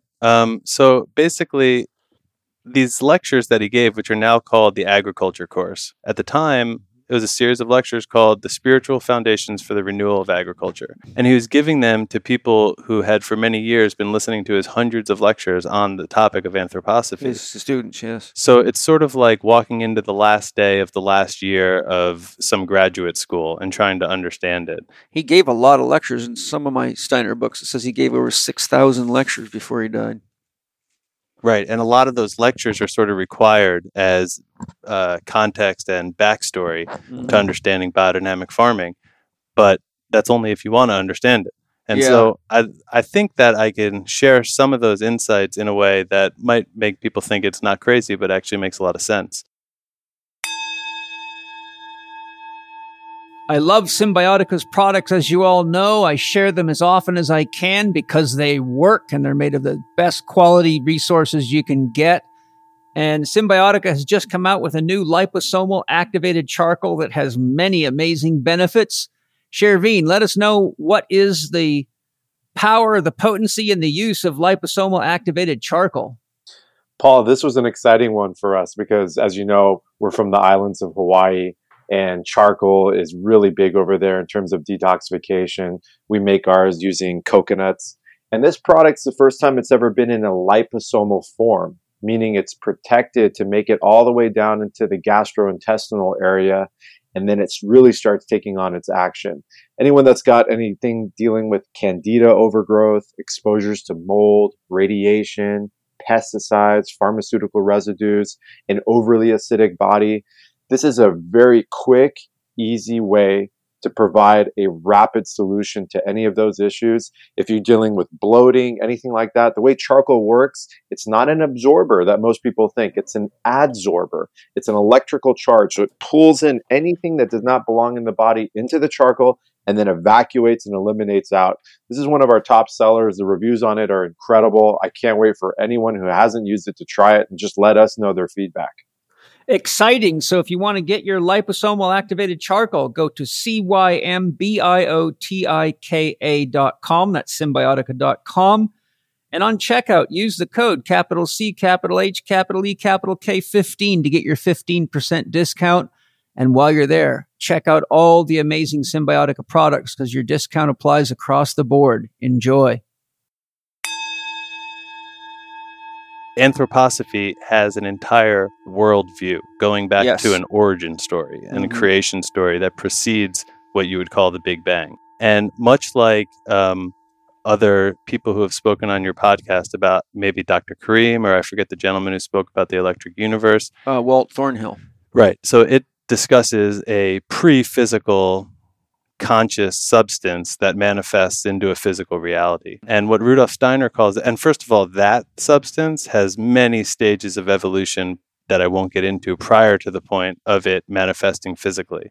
The tension between it manifesting its unmanifest potential and it manifesting physically, that vibration is sort of what the Bible calls the word. Yes. That's the Om. And so what Steiner calls that consciousness is the world, mineral, plant, animal as one word. So we were all united, all the living beings on Earth, as one consciousness. The first thing to manifest physically were the mineral celestial planets of bodies of the planets. And so we all have consciousness, yet the minerals are pretty low vibrating. Deeply sleeping. The difference between them and plants is what Steiner calls the etheric body or the life force. And so plants are holding their minerals together in a way that we recognize that gesture as alive. If the plant dies, it turns into minerals and decomposes. And we share that with plants. Animals have the astral body, according to Steiner's language, which is closest word would be consciousness, or awake consciousness, I should say. And so the animals are awake. And this all starts to sound like Rumi. The minerals, we sleep in God sleeps in the minerals. God sleeps in the minerals, dreams in the plants, moves in the animals, and realizes himself in man. Right. So I'm not exactly sure how directly inspired this is by that, but it feels identical. Because the difference between having the astral body or the etheric body is that, say, if we lose our consciousness, we lose our astral body, and we go into a coma, they say we look like a vegetable. So we know it in our language. Look, he's being like a plant. Yes. That's the difference between asleep and awake. And then humans, different from animals, for having realized the I, ego consciousness. I am, like we were talking about earlier, I am clearly separate from nature, mental so body. Let me manipulate it. And so this understanding, this creates an entire non-physical world that supersedes and underlies the physical world. That's the spiritual realm. And exactly. And so that is where Steiner's problem with modern science is that their logic stops right there. And so he extends it beyond that by specifically naming and identifying and differentiating these types of consciousness. Of course, there's the spirits of, say, like a tree or a town or a country. And then, generally speaking, the elements that we can see, touch, taste, and feel, earth, air, water, fire, these have elemental beings behind them that are not necessarily different from them. They're the same as them. They're saturated within each other. And higher than them are what he would call elementary beings, which are shaping and sort of the artisans of these elemental beings. They're the laws of nature, which are moving the elements around, blowing in the wind, for say. And then higher than them still are the spirits of the rotation of time, which are the planetary geometries and the orbits that are controlling the solar system, which clearly, if we had a cut to video thing, I would ask people to Google the helical vortex model of the universe. Have you ever YouTubed that? So, like, you know, when we grew up in school, they would have drawn the heliocentric model of the universe on the board, and they would have showed us where the planets are and how they elliptical around the sun. And yet it would have all been flat. Okay, well, that's not what's happening. And if you look at a vortex or helical 3D model on YouTube, you'll see that the sun is rocketing like a meteor, like a comet, through outer space, whipping around a black hole. And we're spiraling, exactly, like a horse's tail moving behind the horse. That's a great picture. And when you actually, you know, the YouTube, thankful for these 3D models in a sense, because if you just can look at that a video of it, you see all of a sudden, it makes perfect sense why, well, you shaved yours off, but why the spiral on the back of your head and your hair is spiraling, and why the sunflower is spiraling, and why the whirlpool in the river is spiraling. It makes perfect sense because you can see that the geometries and rotations of these planets around the sun, around this black hole, are what is what creates the conditions for life on Earth. It's becomes very clear. Yeah. Yes, indeed. And one could also say, as half metaphor, half reality, the movement of the sun, the stars, and the planets, etc., are stirring the ether, the ocean of cosmic consciousness in its first state of creative potential, which is the fluid that becomes something that creates, right? So if you imagine, like, look at cymatics, right? So if you think of each of these stars, planets as putting off its own vibration like a musical instrument, as it's moving through space, it's creating cymatic patterns that ultimately show up as life forms, like the spirals in vegetables and everything we see around here, like seashells. Exactly. And so Steiner says a very similar thing in that these shapes that are created by the looping planets, etc., are repeated over and over in all these life forms. And so, for example, our bladder or our skull, these different things are just repetitions of these larger patterns. Yeah. And so he goes further to suggest that plant life in general is directly related to the movements of these planets. It is, yes. And so flash forward 50, 70 years, and biodynamic farmers have been tracking this and have developed planting calendars to work with this. Meaning planting on days that, say, a root crop, like a potato, which is totally different than a leaf crop, like a salad, one day is better for planting one than the other. And that's due to the location of the moon in relation to the constellations and the relationships between all the planetary bodies. And you could say yes, but an average person who doesn't work with the Earth or study astronomy might say, and certainly at this time, they would have said, what are you talking about? Because nobody was suggesting that. Although traditionally, of course, ancient cultures would have only had this to rely on. Well, they had no television and they didn't have compasses. They had the stars. So the thing is that the people in those periods, they were so part of the environment that, you know, like we walk into our houses, close the door. It can be doing whatever outside, raining, shining, whatever. But those people lived in nature, right? You lived in a grass hut. If if it got really cold, you knew it. If it got really windy, you knew it. And you didn't have an air conditioning system. So like your every moment was so tied in to the events of nature. But when you're imagine spending your whole life being in a relationship with the sky and looking at the sky and having learned from your ancestors that you have to pay attention to certain things in the sky because bad things can happen, and they do. So you would actually begin observing the moon, but because there's not all this electric buzz around you and you're not all ADD and in a rush and freaked out and stressed out all the time, you actually not only look at the moon, but you feel the moon and you experience the moon inside of yourself. And so you experience the sun from the context of it being a living being. So you're actually palpably experiencing what these energies are doing to you, right? It's just like a lot of people cannot feel my water charger, but to me, it's like really strong, because they're too buzzed out.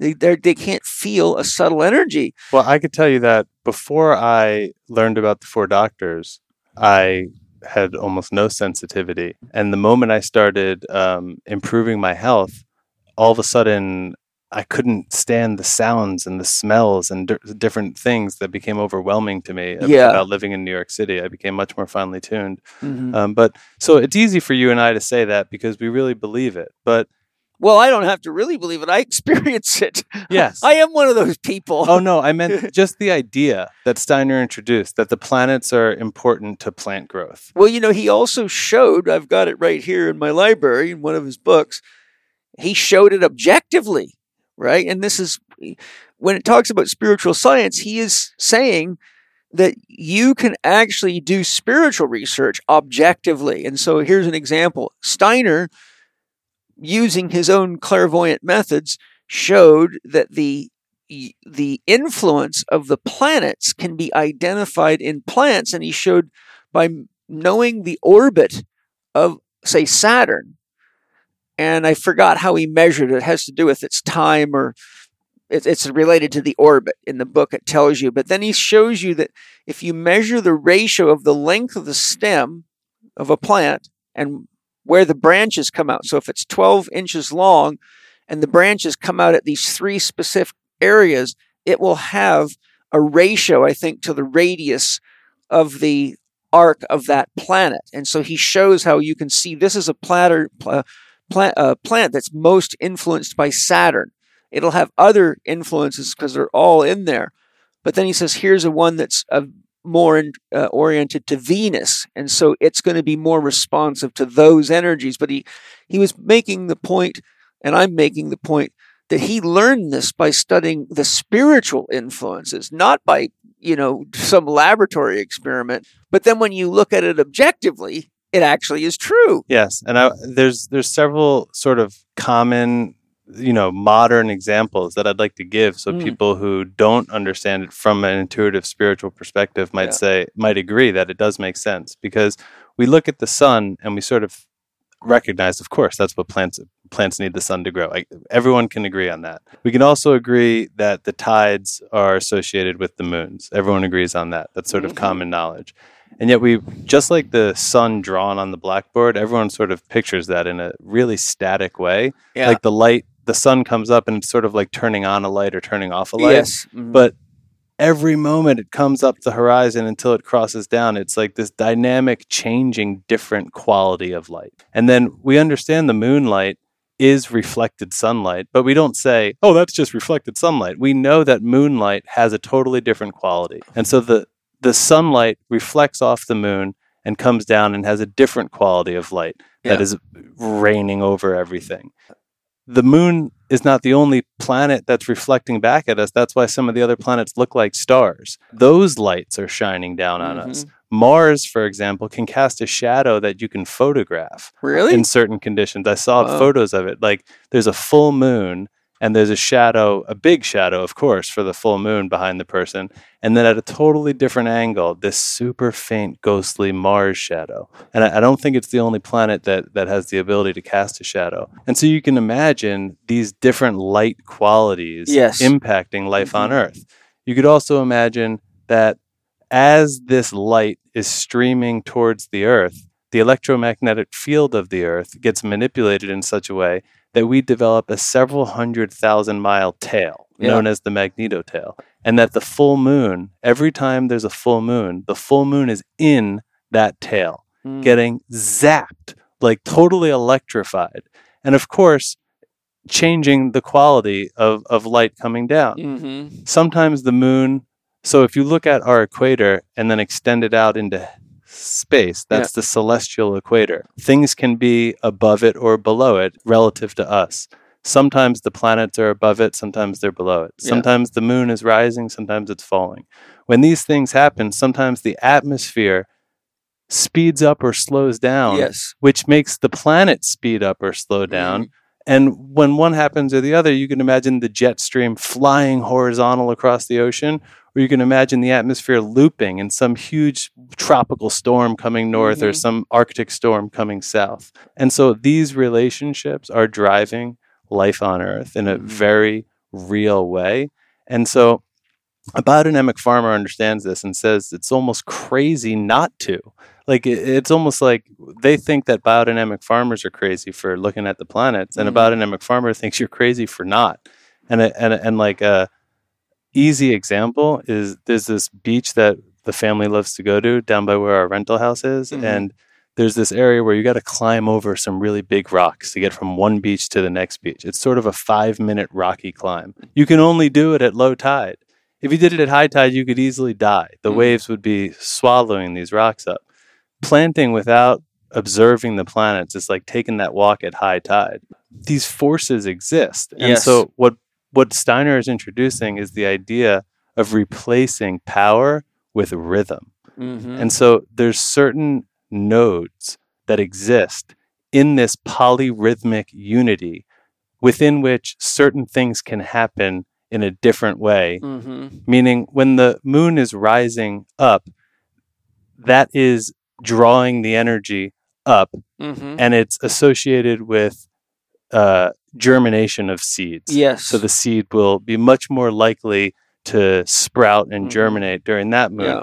Whereas when it's coming down, the energy is coming down into the earth. So if you were to take a baby plant and put it in the ground, that would be perfect because its roots would be getting pulled down into the earth. If you tried to put a baby plant in the ground during the other type, it would not Summer, have, for example, or just in a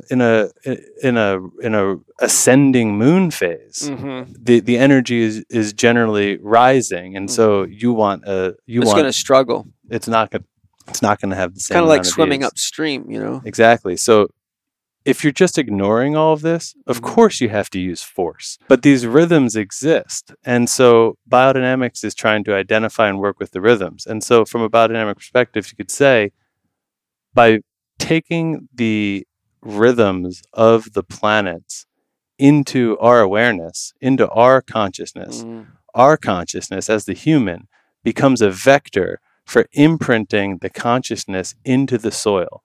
And that will come back to us through the food. And so when we work the soil, meaning like we go open up a bed because we're going to plant something in it, basically we're disturbing the water with the imprint of that day. So all these planets are moving around, and people might have a hard time picturing their influence, but imagine if they were all making a sound. And they do. But imagine we could hear it. Yes. And there was... We can. NASA has many recordings. Exactly. So turn on your headphones and listen to NASA, and then just hear how Saturn's like... And the sun sounds like a Buddhist monk in a cave going... Oh. And then we got... And then we got a comet shoots by. It's like... Oh. Okay, so we got all these different sounds. And that's like the radio station. And listening to that radio station is what life is doing at any given time. And so a plant growing is sort of a picture of that entire system. It's an idea that the system had that is coming to fruition and that we can see it, but it's becoming, right? It's not a static thing. It's a process of becoming through time. So that's another sort of principle that's and I think, introduced. if I remember right, behind the archetype of time in Steiner's system is the archetype of movement. Well, I've got a diagram Yeah. of his archetypes in a ring like an onion. There's an incredible amount of differentiation of As these you letters. move toward the center, one of the last ones is time, then movement, and then beyond that, you're at God or still point. Yeah, and there very well might be like further differentiations of the spirits of rotation and time. Which is You can slice it lots of ways. By the way, all these rhythms that Jared's talking about, there is a science named after it. It's called astrology. And Steiner has his own system of astrology called astrosophy. Are you familiar with that? Only a little bit. It's hard to go down every rabbit hole. I've got the 3-volume set on it and on his teachings written by a man who is considered to be the most highly skilled at Steiner's system of astronomy. Or it's astrology, I should say. I'll have to spend a few years looking into that. Yeah, I read through them just because I was interested, but my favorite guy on that is Dane Rudhyar. He's a astrologer, and he's very different than most because he really puts the emphasis on how these very forces you've just described affect the human psyche.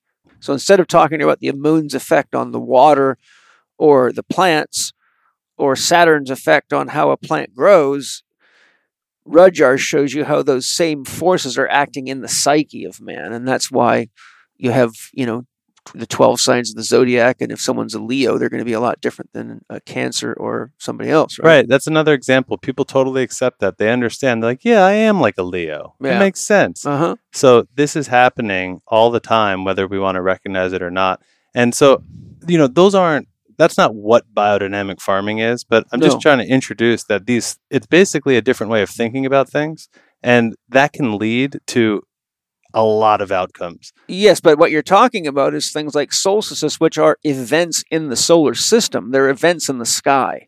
And I'm saying that the whole thing that is related to the forces that are at certain stages and types and mixtures during these events is the same system that astrology has looked at from a human psychological perspective. Yeah. They're not different forces. Yeah, I follow.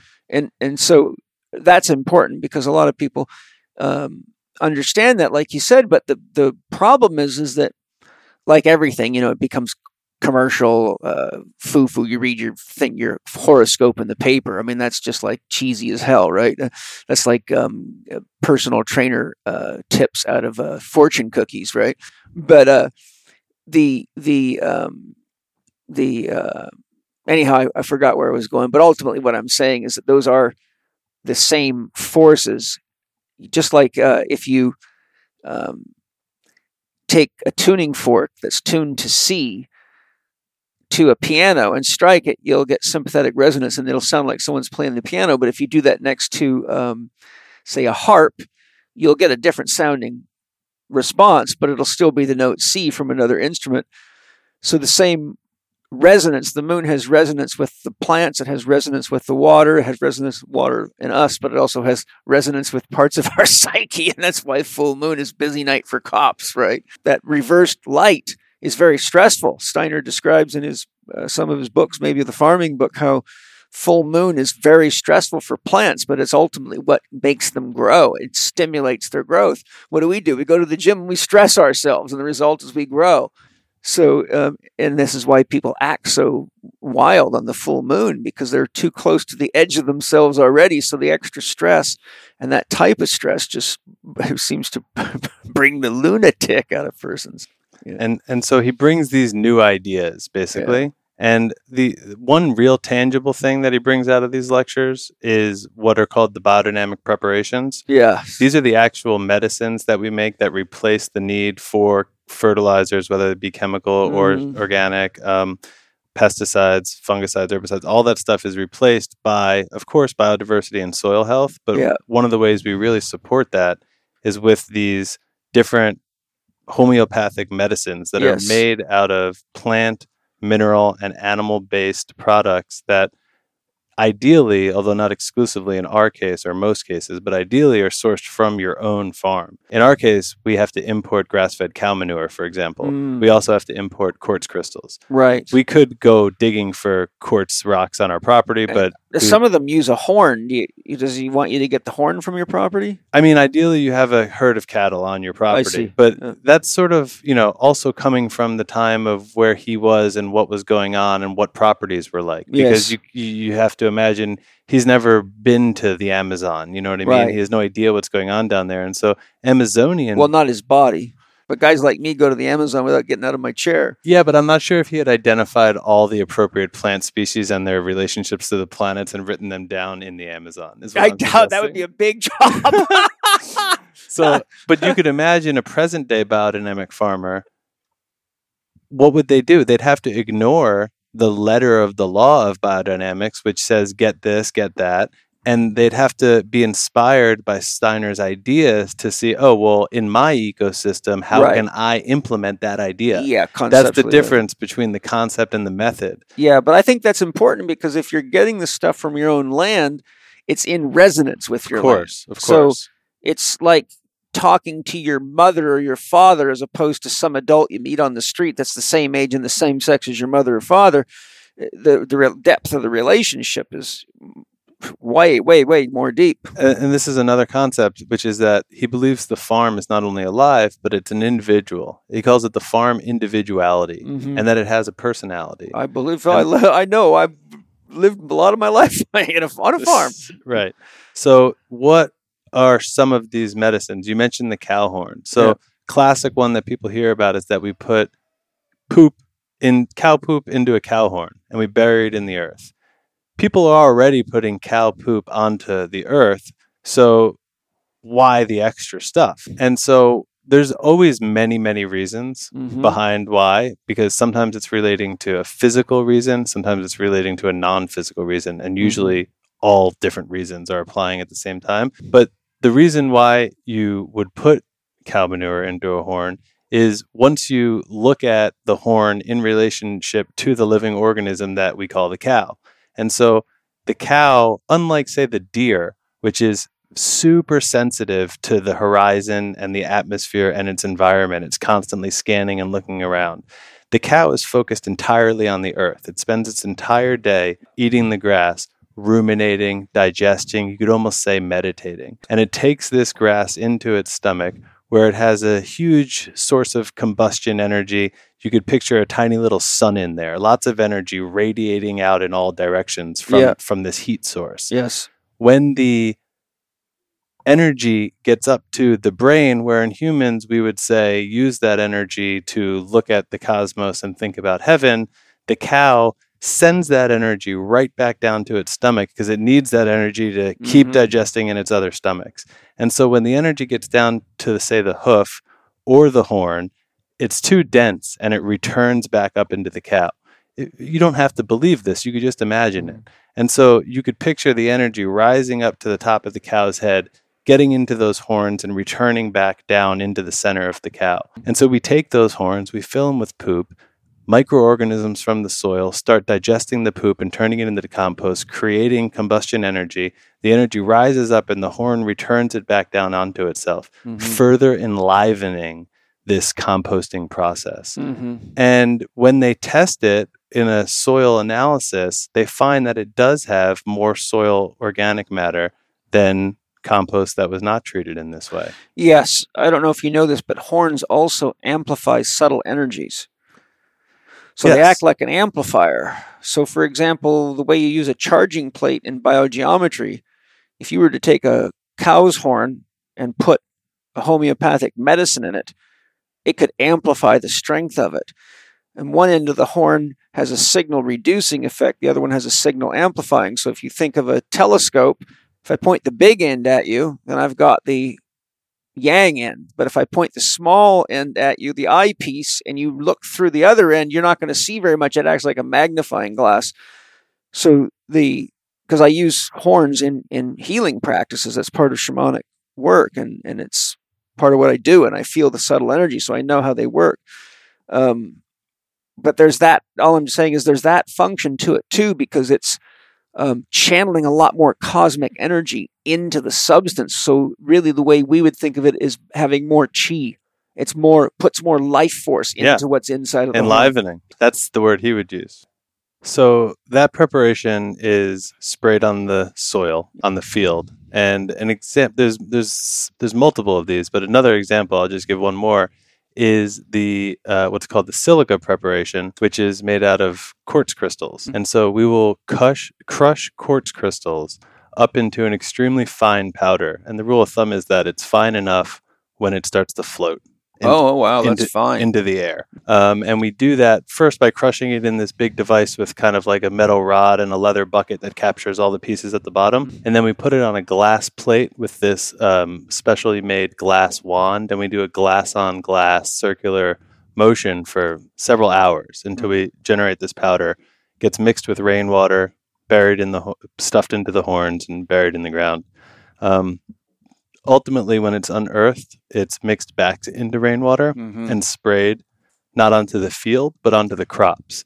It's sprayed at particular points of maturation, in particular ripening. And whereas the first one has an association with earthly forces, this one has more of an association with the light and the atmosphere. Cosmic forces. So if anyone can look at a crystal, like a quartz crystal, and see the light shine into it and sort of prism out like a little rainbow. So we have billions of crystals crushed up into this powder.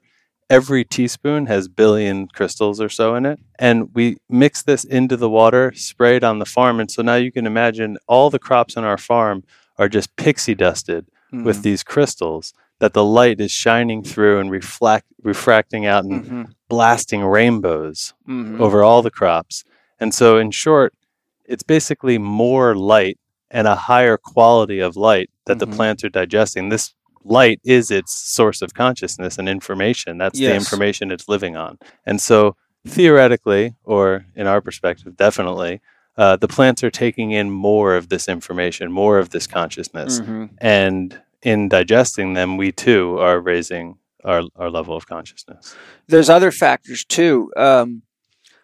Crystals are amplifiers of a wide range of frequencies, even electromagnetic frequencies. So remember, I don't know if you remember, but radios used to be tuned by crystals. They actually had a piece of crystal in them. And so as we're moving through space and the relationships of the planets and the moon changes, that energy is amplified through the crust of the Earth, and there's billions and billions and billions of tons of massive crystals all through the core of the Earth and under the mantle of the Earth. And they're broadcasting the energy and information from the sun and from all the planets in our solar system and all the cosmic bodies whose energies and information is reaching us. So the Earth's crystal, and I think the Earth, I can't remember exactly, but something like 25% of the mass of the Earth is crystal. And I've seen pictures from underground cave expeditions of crystals that are like, 100 tons big. They're massive, beautiful crystals, and there are just tons of them under the Earth.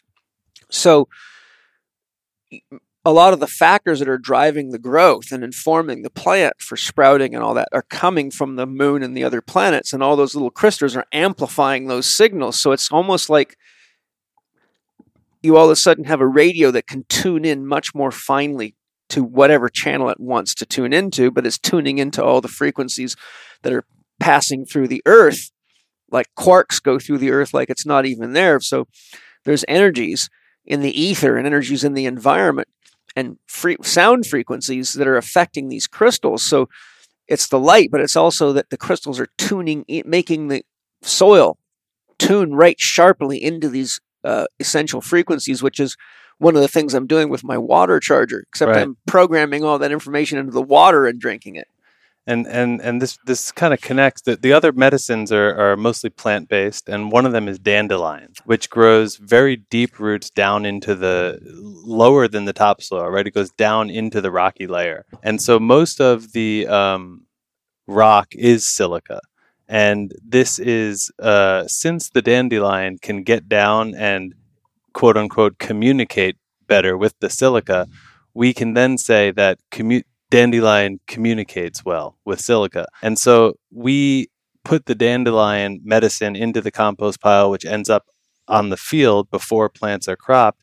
And Steiner says that a field or a crop that was treated with the dandelion prep, much like the trees can communicate with each other, he says it can access the nutrients it would need from an adjacent meadow or forest. Yes. That's how well it can communicate. Wow. So that's just a flavor for the different homeopathic medicines that get applied to the farm. And that's all sort of what you would call pre-crop, right? We do all of that before we plant a single thing. A lot of times farmers start thinking about planting their crop, but all this work, some of it takes several years actually of development prior to thinking about planting the crop. And then of course, the products that we make is the solution to an ancient problem, the problem we had all the way back to when you were talking about the ayahuasqueros or the early people developing these relationships with plants. The food and the plants that we have today are so far away from their original form. Corn's the classic example. Yes. Its origin is teosinte, which is a grass. It looks like grass, and it's got two tiny little kernels at the top. And then now we have the corn that we know. So there was some deep spiritual work for hundreds of thousands of years, and then since the beginning of agriculture for tens of thousands of years, that created all of the domesticated foods and medicines that we're aware of. So yeah, I was just going down a rabbit hole there. I don't know where I was going, but it's just interesting to get the perspective. And what was rising into my mind while you were talking there is, if there's anybody listening to this who's so left-brained and scientific materialist that they're going, oh, this is bullshit, then I have a very simple litmus test for you. Find a certified biodynamic farm that sells the kinds of foods you like to eat and that you eat regularly. So like if you like to eat beef, or you like to eat turnips, or you like to eat smoked pot, then find a certified biodynamic source and eat whatever it is that you like to eat, and watch what happens when you taste it, when you smell it, and you feel how it affects you on the inside, and how it affects your mind, your emotions, your sex drive, and every other damn thing. And then if you say, okay, how did that happen? Like we just told you. Exactly. You'd be amazed how many people come to the farm and say something like, oh, I don't like this, or I don't like that. And then they taste it and they say, oh my God, yes. I've never tasted anything like that. Kids will eat like lots and lots of my students and people that have read my book all over the world have emailed me or told me in person, before I studied your stuff and started buying organic and biodynamic food, my kids hated vegetables, but now they love them. And I say, yes, because they're actually eating real food that has flavor in it and nutrients that makes their bodies want them. Okay, well, listen to where that story ends, because one day you start noticing that, and then one day you find yourself owning a biodynamic farm. And then one day you have a daughter who's born on that farm who will go out into the field and will literally graze berries and cherries for hours. Just like my son. She will eat berries until her chin and neck are stained.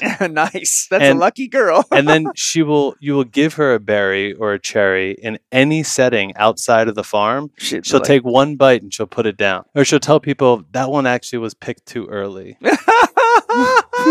She might be the next great Lady Eve Balfour or something. Well, it's like when you put a cow out to pasture, they know with their instincts which grasses are the most nutritious to go find it. Yeah. In the same way, our daughter has been raised with this food quality. Her instincts are finely tuned. She knows intuitively which foods are good for her. Have you ever seen the documentary titled The Other Side of the Fence? I don't think so. It's a documentary, and on the cover it shows cows reaching through the fence so hard to get the grass on the other side of the fence that they're almost ruining the fence.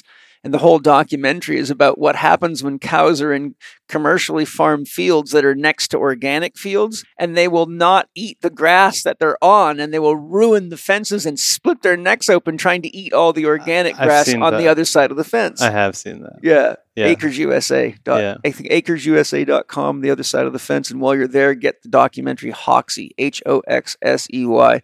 And those two will teach you a lot. Great.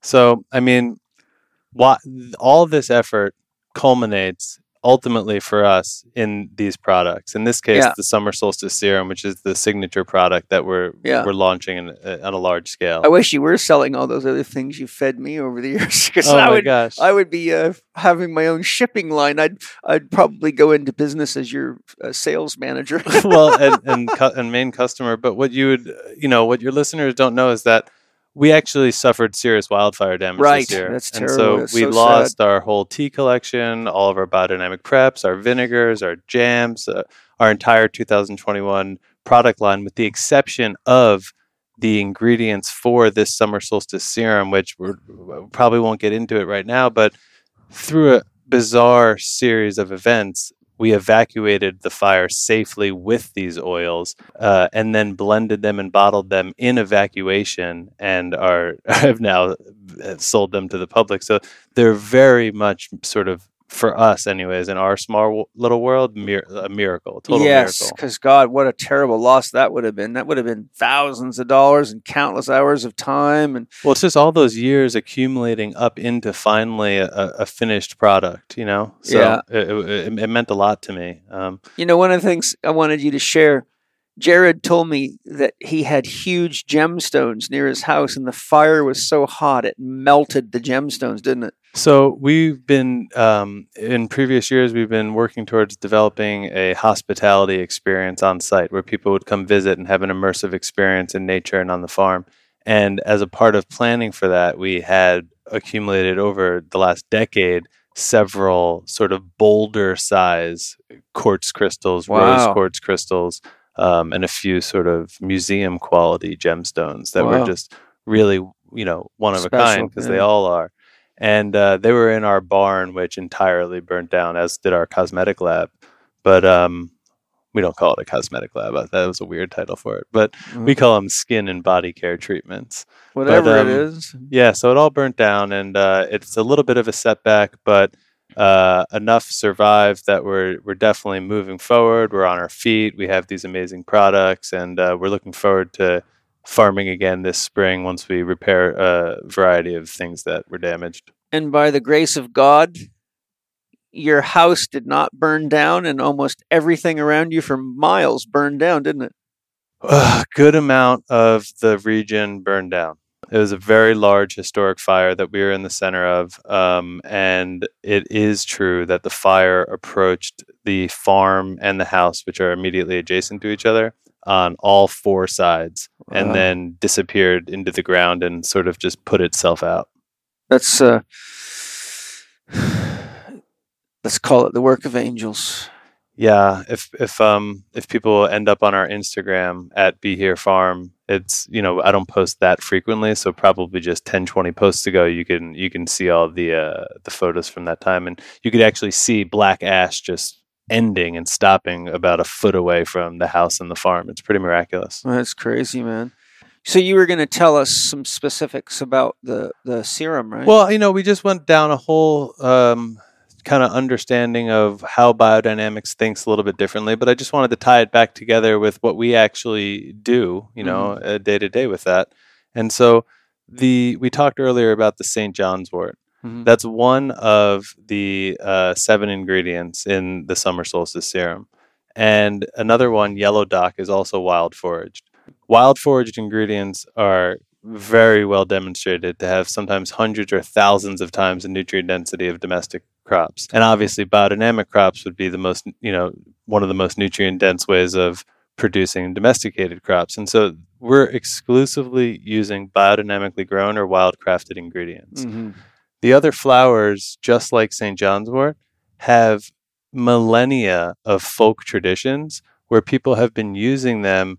I was about to say medicinally, but it's a very modern concept. And we were talking about sort of in the beginning when we first started. What's the word? Right.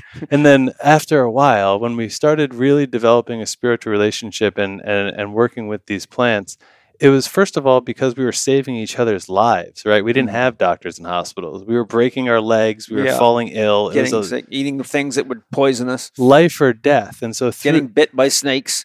Through this intuitive perception, we developed the ability to learn what was lethal or life-giving. Intuitive or communicative with the plants and the animals that have that wisdom. I mean, shit, if you look in Native American lore, there's bear wisdom, there's beaver wisdom. These people lived with these beings, these animals, like brothers and sisters, right? So I grew up on Vancouver Island with the Haida Indians, and they were most of my mother's customers because we sold my mother and father had a woolen factory.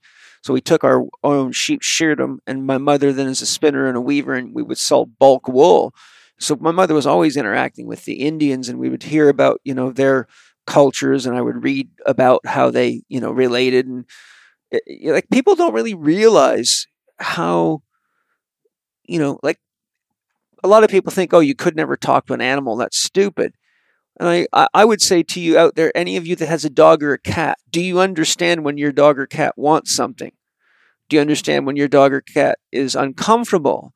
Right? Well, the same way you can have a relationship with an animal, these people were living in nature with them. The cats didn't live outside, or, it's like, this is like, you're sleeping with these creatures, right?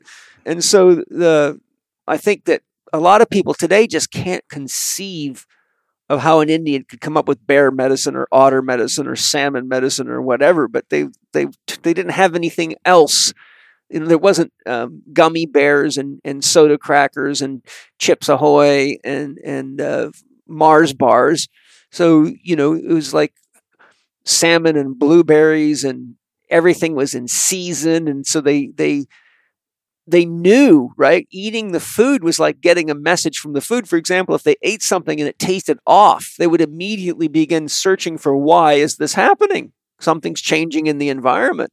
So they're constantly interfacing with the environment. And in this state of mind, there wouldn't have been the delineations that we have between food or medicine or skincare. It was all sacred gift, and it was a whole body, multidimensional experience that was healing. It was in our religious ceremonies. The olive oil in our product is the olive oil in the Hanukkah candles. The olive oil in our product, the chamomile in our product was, I was listening to Simon Chang's episode, was at Cleopatra's orgy as well, in addition to hibiscus. Yeah. So these things were sacred beings that we were participating with. Yes. Our farm views it in the same way. So you might say, oh, we make skincare products. No, actually, we're just participating with nature. And so sometimes we'll make culinary products. Sometimes we'll make medicinal products. Sometimes we'll make skincare products. Sometimes we'll make body care products. Sometimes we'll make bath products. All of these different things to us are just sort of the fruition of this becoming. And ancients would have had the same problem. Once these things become, they unbecome very quickly. So how do you capture them? Yeah. How do you capture this moment immediately so that you can enjoy the benefits of it for as long as possible? And that's one of the ways we can use technology positively, like flash freezing or shrink wrapping. I mean, we have ways to, we're fortunate because we can capture the fruit or the vegetable or the animal in that special moment. But then back then we had to eat it or use it because we didn't have a lot of storage. I mean, if it was a herb, you could dry it out, but not much could be stored for very long. But today we can actually take something from your farm that's been captured in the moment and preserve the moment with a freezer. We can. And, in this case, we're doing it in the same way that they would have been able to do it originally as well, which is that we're preserving it into olive oil. Yes. And so the way that we do it is we take wild St. John's wort, calendula, German chamomile, Roman chamomile, tulsi, yellow dock, which is also wild, and gotu kola. All 7 of these botanicals, I mean, people probably are familiar with them, but yellow dock and gotu kola go way back in Chinese herbalism. The chamomiles go way back, calendula way back. These things have ancient folk traditions of being essentially cure-alls for the skin.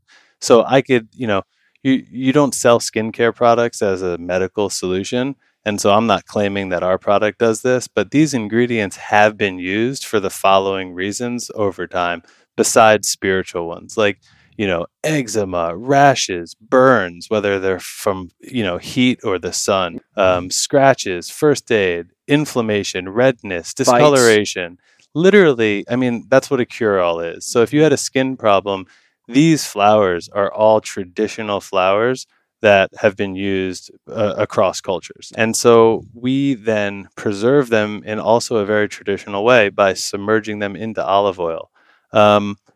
You just like we farm with sort of the different silos of pre-crop, crop, and post-crop, somebody who's making this product also has the opportunity to start at this point right now. They could just buy ingredients from somewhere to make a skincare product. Yeah. When you buy ingredients from somewhere, I mean, as somebody who lives on a farm day to day, it's hard to imagine outsourcing the quality control over many farms in many countries. Because in skincare, there's sort of the idea that certain ingredients developed in certain countries, like, for example, Bulgaria and Hungary, are famous for their chamomile.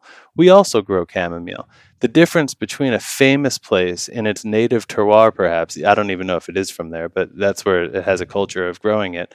They have to harvest it, dry it, package it, ship, and freight it before that person gets it. So you can't outsource the quality control and you can't outsource the freshness. Both of those things are what create the potency, which creates the quality and the efficacy. So in our case, we don't use artificial heat or pressure to process the serum. That is the only way it is done, unless you're sort of practicing a folk tradition, meaning that skincare products are made by heating them up or pressurizing them. And the best products take a few weeks, but most are made in a few hours. You can imagine putting flowers into olive oil or some other oil and heating it up and getting the active ingredients in some way to come into the oil. And, you could also buy your oil from somewhere, and yet UC Davis just put out a study that 82% of avocado oil is either rancid or fraudulent, meaning not even avocado oil. I wouldn't doubt it, especially in commercial foods. Some other oil. So it's really hard to outsource these things. And so we've spent years creating them ourselves from the soil up. Yeah. At which point, as opposed to using artificial heat or pressure, we place these glass jars of oil and flowers into what we call our serum throne, which is a glass hut in the center of the farm. And we leave it there for one complete moon cycle so that it's exposed to each phase of the moon. Equal forces, exactly. Balanced forces. Yeah. And the only force of action that is applied to these products is the pulsing rhythm of daytime and nighttime. And in this pulse, the flowers begin to unwind their active ingredients, which bond into the fatty acids of the oil, at which point we cold press them, blend them, and bottle them on the farm. So nothing's ever stepped foot off the farm. Yeah. Our olive oil comes from a partner who's a biodynamic farmer and produces it. We do have 50 olive trees, which is not, they're quite young. It's not enough to produce the oil that we need. So we've partnered with a legendary biodynamic farmer in Mendocino to derive this oil. Beautiful. And then our flowers go into it. So it's rare, meaning 1% of farmland in the U.S. is organic. 0.002% is biodynamic. Wow. It's mathematically very rare. It's very potent due to the manner in which it's grown. I love it. Both of which lead to its, I wouldn't have you on the podcast to talk about it if I didn't already go, this is something people need to know about.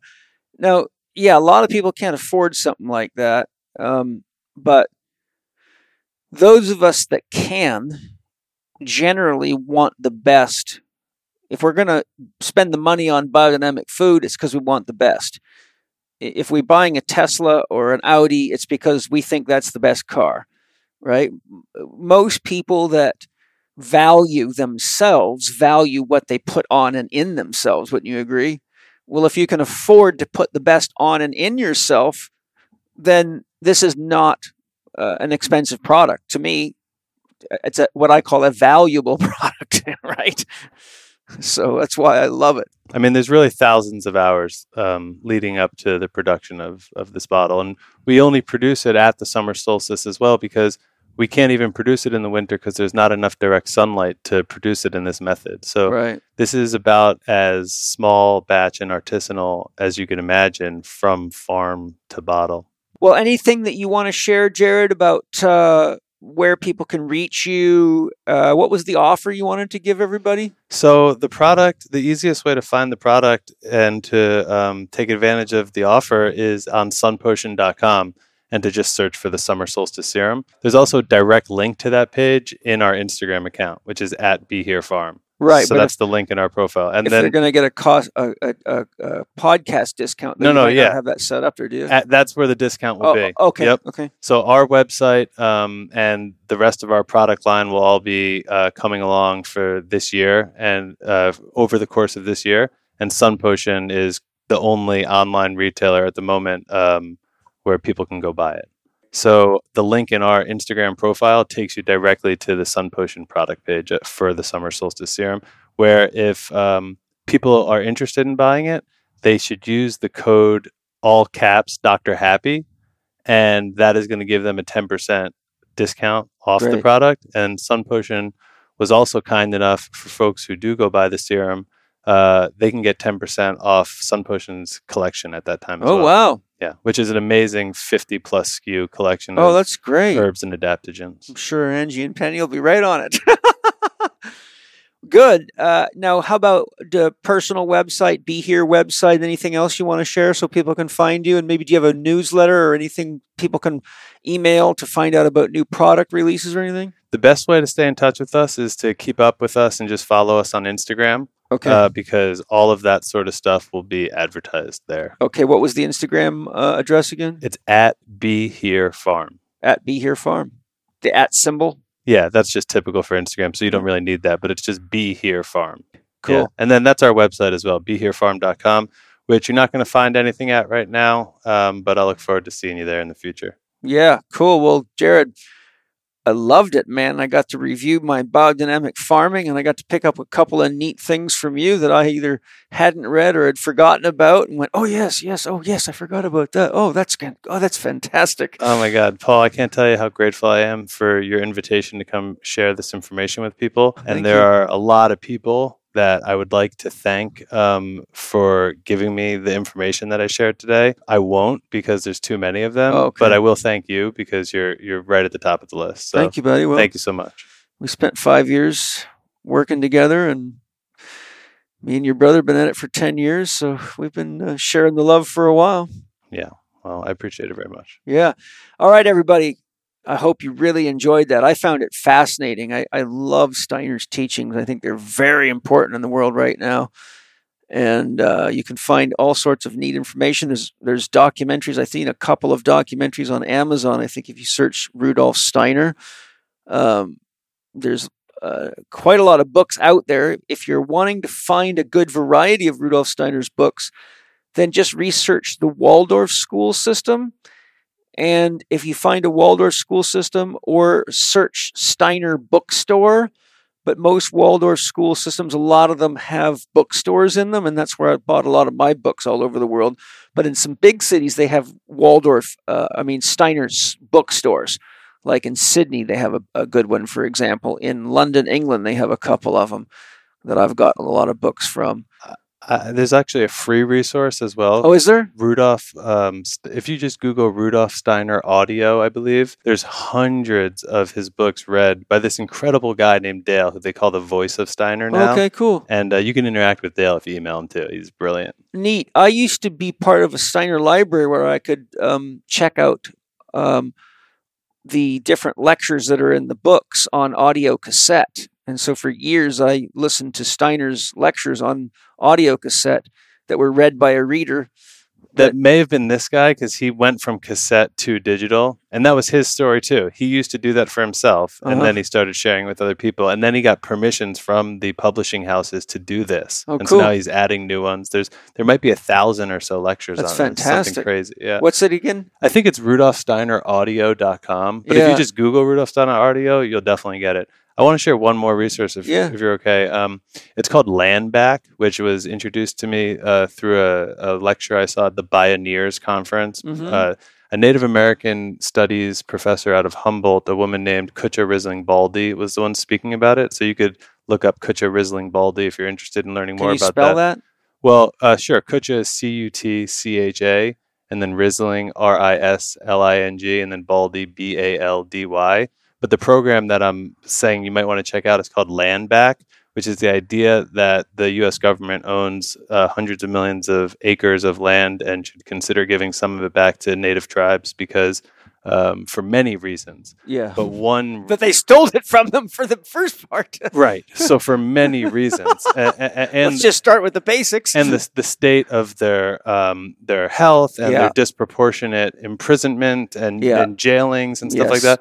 But for a reason that everyone should be aware of, just from sake of the planet and logic, 5% of the world is indigenous population. 5% of the world's population is indigenous people, and they're stewarding currently 85% of the world's biodiversity.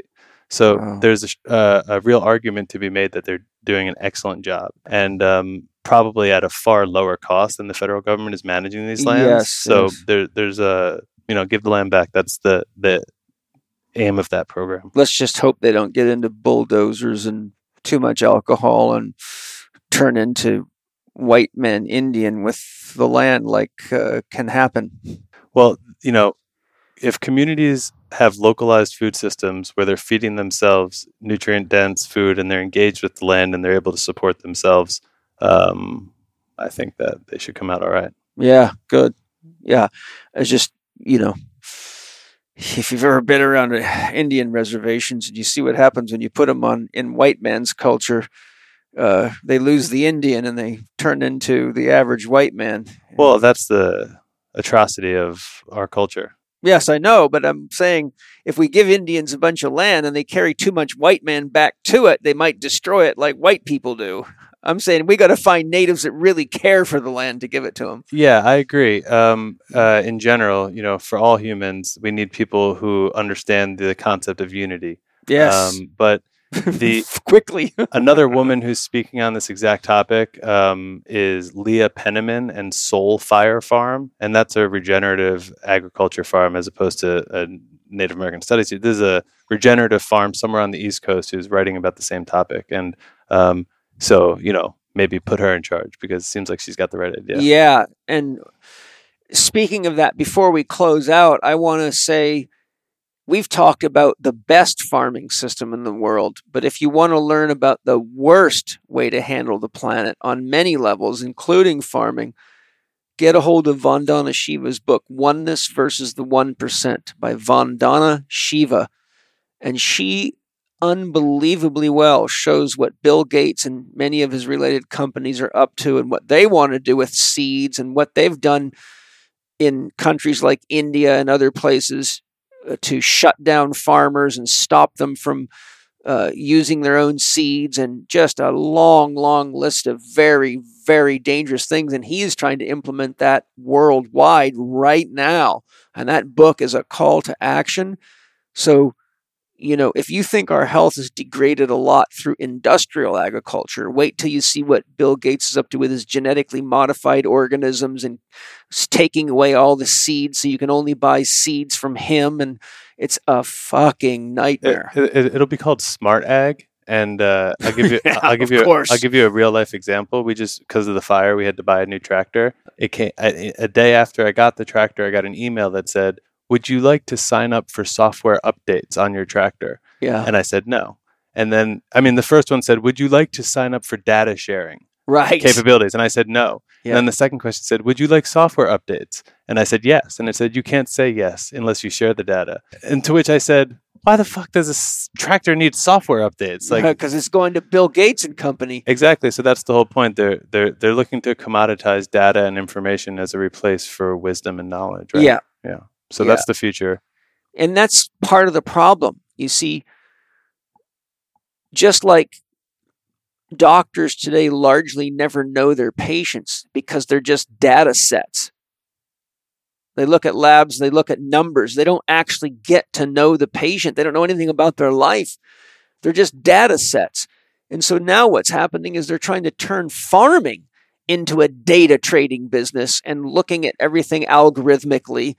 And next thing you know, AI will be farming, and we're going to have more companies selling more chemicals and more tricks. Here's how stupid this whole scientific materialistic paradigm can get.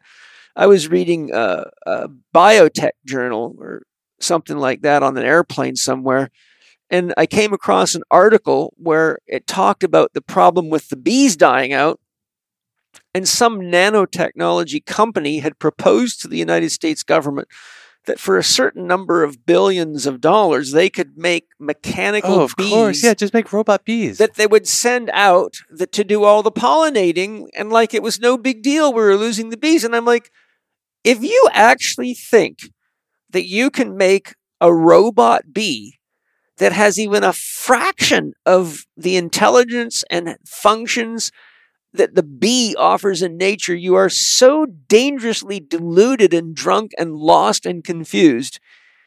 It's not even measurable. Yeah, that's smart egg. That's what Bill Gates is up to, that kind of shit. Yeah, I would love to one day come back and talk about that, but what I would love even more is to hear Vandana Shiva come talk to you about that. I've been trying. I've left her 2 messages, and I think she's probably just got people after her from everywhere because she's a pretty powerful woman. What an amazing woman. Maybe she'll remember me. I met her at an airport once the day I was about to propose to Velisa, and I went up to her and I told her the news that I was about to propose to Velisa, and she sort of blessed me in the moment. Wow. I felt like Saint Vandana Shiva because at the time I was at a Slow Food International conference. And she was the keynote speaker. Wow. So she's really sort of like a deity in that setting. She's an amazing woman. Fantastic. And the book, I agree, was fascinating. I think the only other woman that really that I think of off the top of my head when it comes to really smart women is Jean Houston. If you put Jean Houston and Vandana Shiva together in one body, you've got the divine feminine right in its fullness. You ever studied any of Jean Houston at all? No, I'll have to look into her. Oh my God. See if you can find any interviews with her, no matter what it is, audio. There's a couple of them on Gaia on Thinking Aloud with Jeffrey Mishlove. She's written like 25 books, but she's consulted to presidents and leaders all over the world. She's like, this woman is completely unreal how deep and smart and spiritual she is. She's like unbelievably cool. I look forward to that. And Vandana Shiva is just like, you read her stuff and listen to her lectures, and she is like someone who's lived 2 million lifetimes in one body. Yeah, I've seen her speak in person a couple times, and she's powerful. Communicator. Well, what a great journey, man.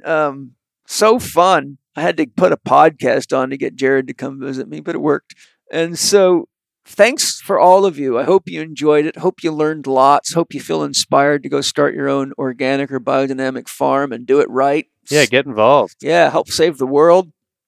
And thank you for all the purchases you make from the sponsors of the podcast. They're all amazing people with very high values who are very conscious of the things that we've spoken about in here and hope they put their heart, soul, and energy into not only bringing you great products, but making sure the earth continues to be loved, nurtured, and heals.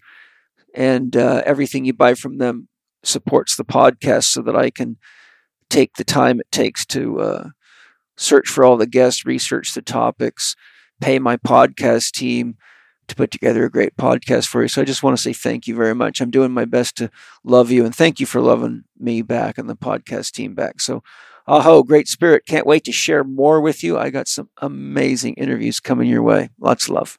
Thank you for listening to Living 4D with Paul Chek and today's guest, Jared Picard.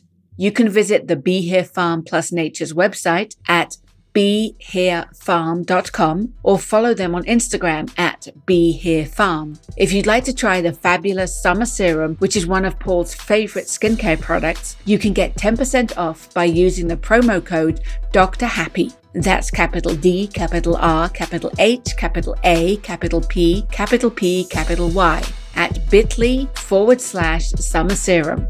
That's bit.ly/Summer Serum. Follow Paul on Instagram and Twitter at Living4D Podcast or on his YouTube podcast channel, youtube.com/Living4D with Paul Chek. Watch more on Paul's blog at paulcheksblog.com and get your free subscription to Chek videos and more at the Chek Institute's new media site, Chikiva.com.